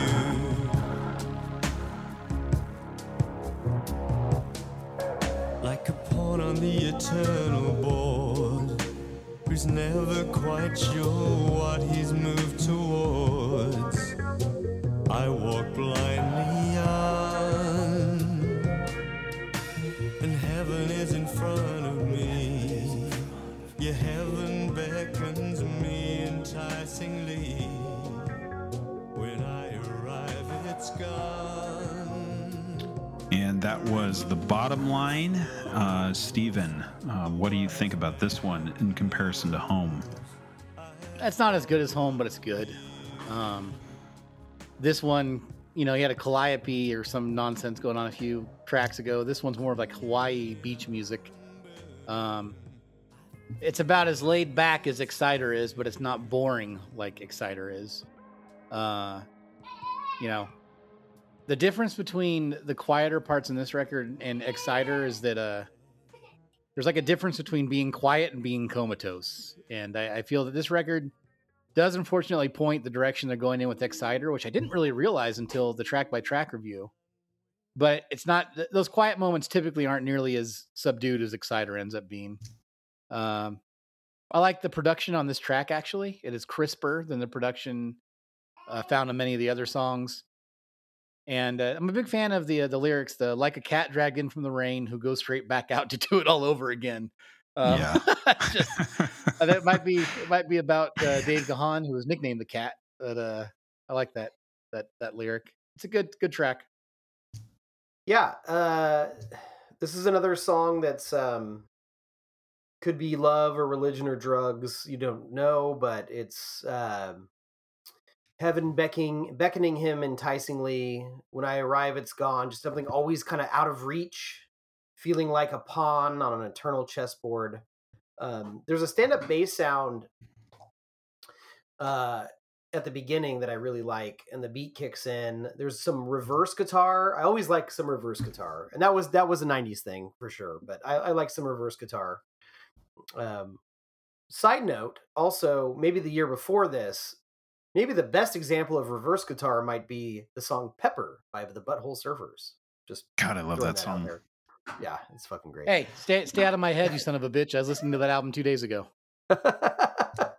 Oh God, it's great. So good. But anyways, sonically, it's got a nice build up. And there's a deep bass voice that comes in that's pretty cool that Martin doesn't always use. Anyways, it's fine. It is absolutely fine, but it's another slow piece on an album with too many slow pieces. Yeah, that is true for a record that kind of comes out of the gates, firing on all cylinders, and then you really do get a lot of sleepy time, introspective songs, and I would say somewhat jazzy songs. And this one, musically, it has more interest than some of the material found on Exciter, but great vocal performance by Martin Gore. Not going to take that away from him. Very subdued in the sense that he's not really doing his Question of Lust or Home really belting for the rafters on this one. He tends not to do that very often. When he sings, somebody's kind of subdued as well. But this one, I think this is probably his most subdued in the catalog up to this point. I'm not very familiar, like in the sense of knowing these records from the back of my hand on, what comes later after Exciter. But I know that the material got really, really strong in those records.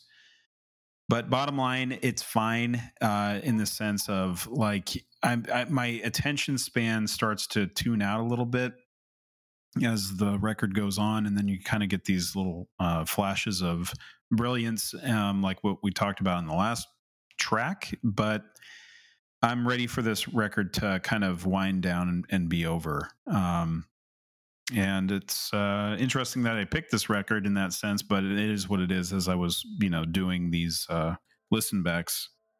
But yeah, bottom line, it's okay. I'm neutral on it. So let's close out this record with the final track, Insight. This is an insight insights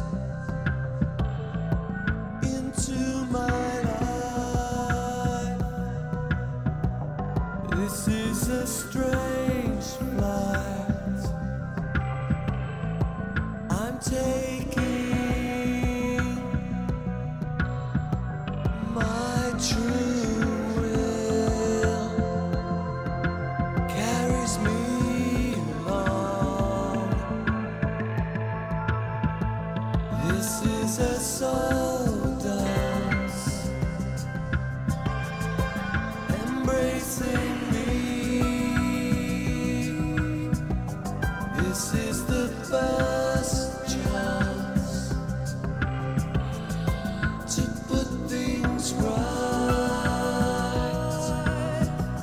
moving on, guided by the light, and the spirit of love is rising within me, talking to you now, telling you clearly the fire still burns.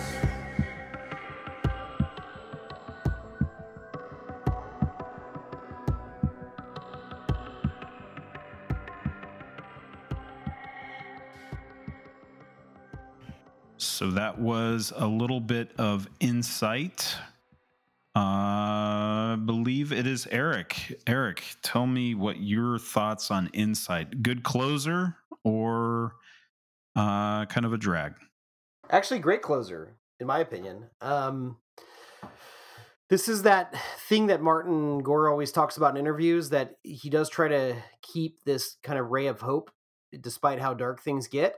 And there is a big message of hope in this song, and it's using love or even spirituality to guide one who's lost. You have this chorus, the spirit of love is rising within me, talking to you now, telling you clearly the fire still burns. Wisdom of ages rushing over me, heighten my senses, enlighten me, lead me on eternally. Possibly could be a devotional song, but given what we know about Depeche Mode and religion, it's simply the spirit to I guess to believe in something that gives you power to rise above where you're at. And both Martin and Dave were at a place in their lives where they needed that, and I think that's beautiful. Both of them, especially Dave, have this love of gospel music, and it comes through in this song pretty clearly. Dave is killing it in his gospel delivery here. And at some point at this song, there is this moment where Dave just soars, and then you hear these harmonies come in, these gospel harmonies, the gotta love harmonies, and it's a beautiful moment. And I don't have a lot of notes on the actual music to the song, but I guess what I took away from it is the the vocal performances are swinging for the fences, and I think for the most part they hit those grand slams. Yeah, pretty good. I mean, I think that this song has the bones of something great in it, but can't really. They don't come to the forefront, if you will. I think I like half of this track. I don't know. Just doesn't knock me in my ass. There's some good harmonizing on some certain key phrases, and parts of the chorus kind of do it for me. It's just as soon as I think the song's going to be something that I enjoy, it kind of loses form for me. So yeah, it kind of ends on a not great note, in my opinion. Not bad, but just kind of Fizzles out. Fizzles out. There you go. And I think there's a hidden track that comes out of it too. I make the Junior Painkiller. Yeah. Is that a bonus track? We're looking at that one. Yeah. I mean, Insight. I agree. I think it's not exactly the one that makes me stand up with a big ovation for this record. But the last half of this song of how it ends with "The fire still burns, whatever you do now, the world still turns, I'm talking to you now," real catchy. I love that melody, and I would definitely acknowledge the gospel sort of flavor that's happening here. You have Martin and Dave both singing. It just it feels like it's a unifying song for a record that, in all intents and purposes, was likely not to be made if they continued on the path. And I do like the kind of reassurance I would around, like, the fire still burns. We're still gonna be around, and we still want to do this. And how we're going to do it is you got to give love to each other, whether they're talking to themselves, and directed to the rest of the members of the band, and then of course the audience, and hopefully that we will then give them love, acknowledging the mistakes that they've made, the fact that they're survivors, with what could have been a really bad, I guess, end of the story for Depeche Mode, and the fact that they were able to kind of work through that.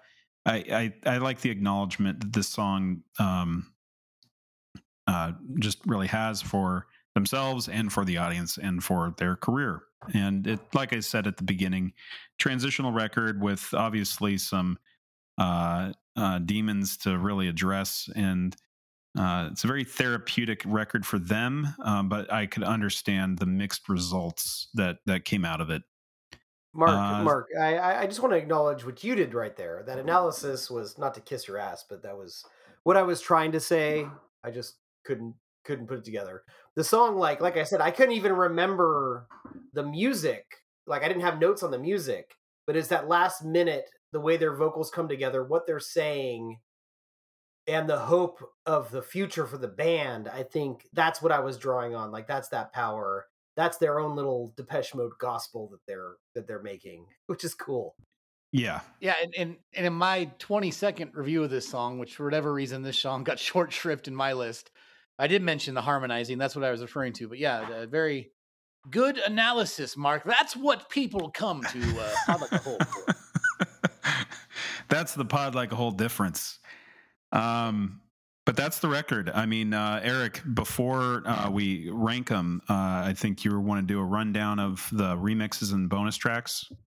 Right. There's a little secret song on this album called Junior Painkiller. It's a little spacey ending to the end of the album, but at some point they re-released it with the actual song Painkiller, the full version, which is actually this like big beat, flanged out synth, like cool song. The song Painkiller is great. Junior Painkiller is a forgettable little secret song. Not nearly as memorable as the Nirvana secret song from Nevermind, or the Stone Temple Pilots secret song from 13 Melodies, but this Junior Painkiller is forgettable. But the song Painkiller, that's a fucking track. That is an instrumental track that could have replaced all three instrumentals on this album. Yeah, I would say the same thing about Headstar as well. Oh yeah, that's a fucking cool song. That was my number 2. That's a killer instrumental. Yeah, that's a fun one. It's like a Mission Impossible fucking song. Yeah, exactly. That's the ripcording down the elevator shaft as you're switching your mask out. Yeah, it's absolutely great. There's also so like all of these extra tracks are on the remastered version of the album. There's a song called Slow Blow. It actually sounds like a Dust Brothers song from the Fight Club soundtrack. It's totally fine. It's just kind of fun to hear Martin Gore having fun with some instrumental production. Also better than some of the instrumental tracks on the actual album. Interesting. These were all B-sides to singles that came out. There were some songs that actually had vocals that came out on the singles box set or the singles album. There was Only When I Lose Myself. Did you guys listen to that song? Yeah, that was like a single for the 2-disc. Right. Yeah. We talked about it when we went through their discography. Oh, that's right. Thank you. which Okay, feels like a then billion years that ago. is But yes, that's it for B-sides then. That's all I had to say. And they also had one called Surrender as well, just to round it Sure. out. But yeah. Sure.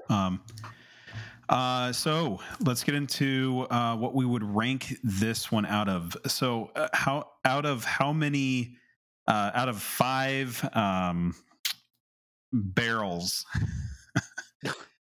how many barrels are we giving Ultra? Okay, I give Ultra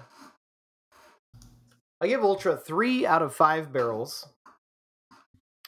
Unfortunately, it's one of the worst sequenced albums out of all of the albums we've covered in this season. I hate to say it, it's true. I love a good sequence. To me, sequence is almost 40% of what makes a good album. 40%. I'm telling you, the sequencing. You could have. It's important, but you could have a Wesley Willis, almost half as good Wesley as good Willis music. album that is sequenced perfectly, that could score higher than this possibly, based on that math. Don't ask me to don't check my notes, but sequence is very important to me.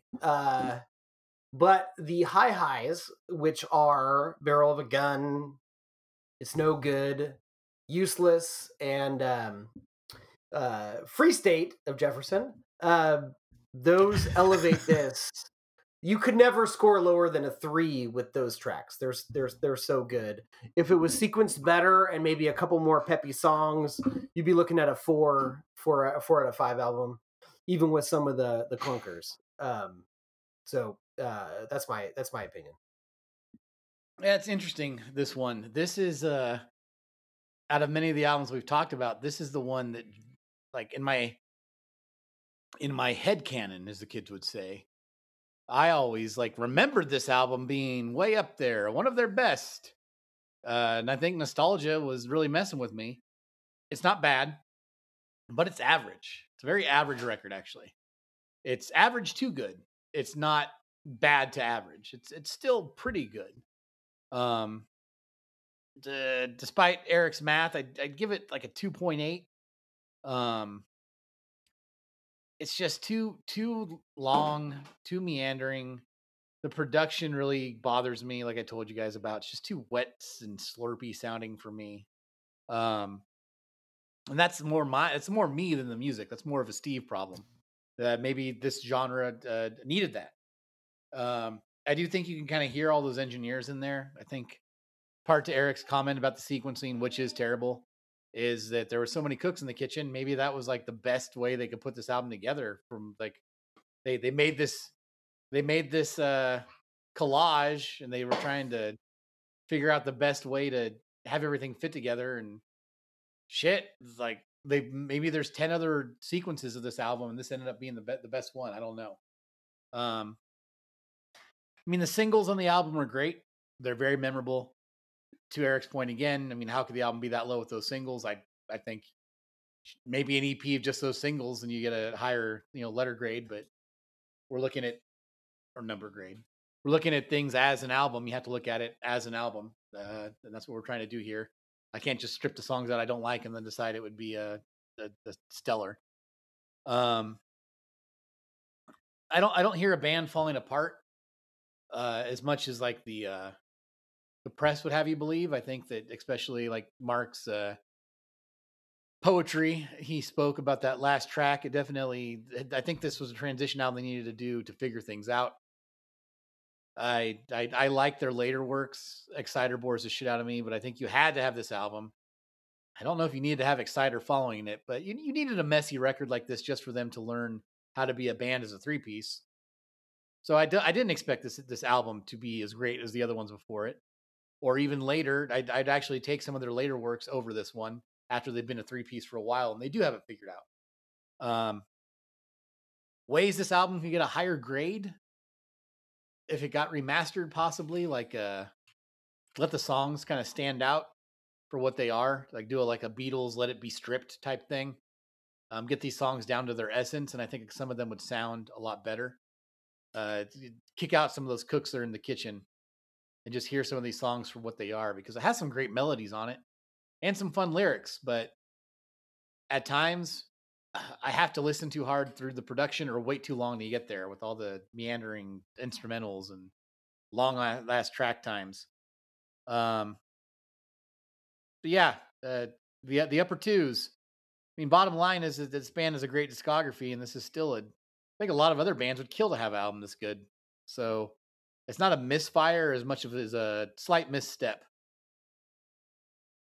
Yeah, I agree with that. I mean, I myself give it a 3.5, higher than both of you, because the strong tracks really hold a lot of the weight on this record, to the point where, to its detriment, they're probably like maybe 3 to 5 like absolute just solid tracks that are just absolute just stone cold classics, but it's surrounded by pretty mediocre works that you instantly almost forget about, but those strong tracks really do raise it up.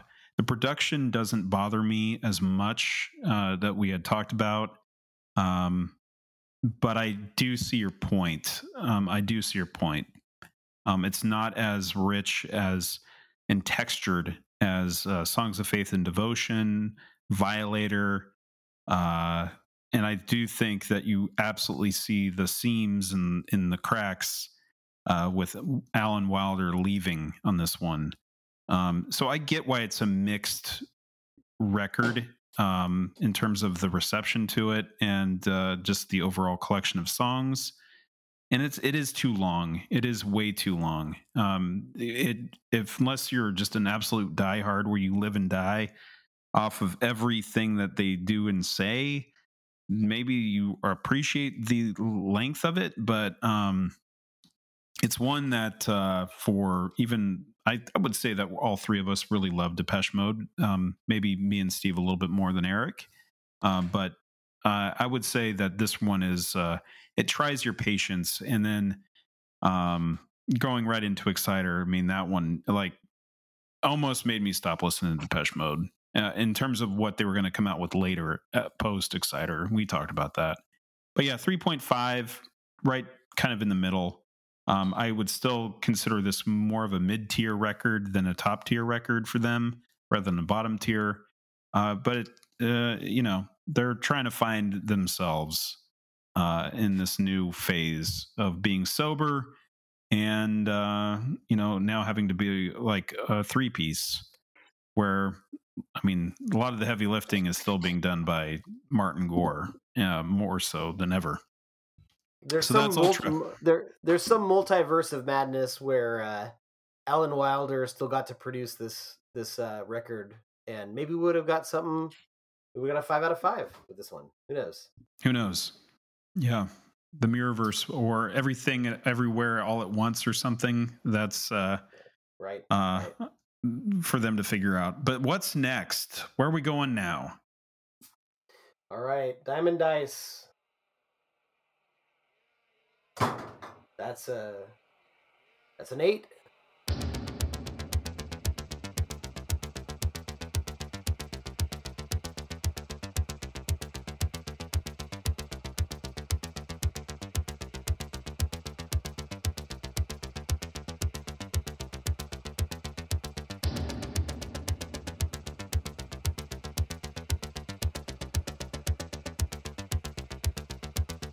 That's an 8. All right. So we're still sticking somewhat within that genre. We're going to be talking about a record released in September 1st, 1982. It is one of Eric's picks, Fad Gadget, Under the Flag. So what has been almost like a running joke of what the hell is Fad Gadget? We're going to find out. You will. It's going to be synth. It's the spring of synths, spring of 1,000 synths, and that's. I know it's really this is more krautrock lineage stuff. Rammstein, Depeche Mode, and now Fad Gadget. That's right. Under the Flag, great album. Enjoy it, listeners. Check it out, but just prep yourself. Their best song is not on that album. It's a little song called "Collecting New People." Collapsing New People. Listen to that first, and then then listen to their best album, which is Under the Flag. I can't wait to talk about it. Well, there you go. It'll be definitely a conversation for the ages. Well, this has been Mark. This is Eric. Steven. I love how we just have so much dead air whenever we do these outros. What editing for? Get together. Yeah, crickets, Eric. It's all visual. All you gotta do is look at it and just snip it. Oh, I know. The power of editing. All right, folks, we hope that we brought you closer to Pod.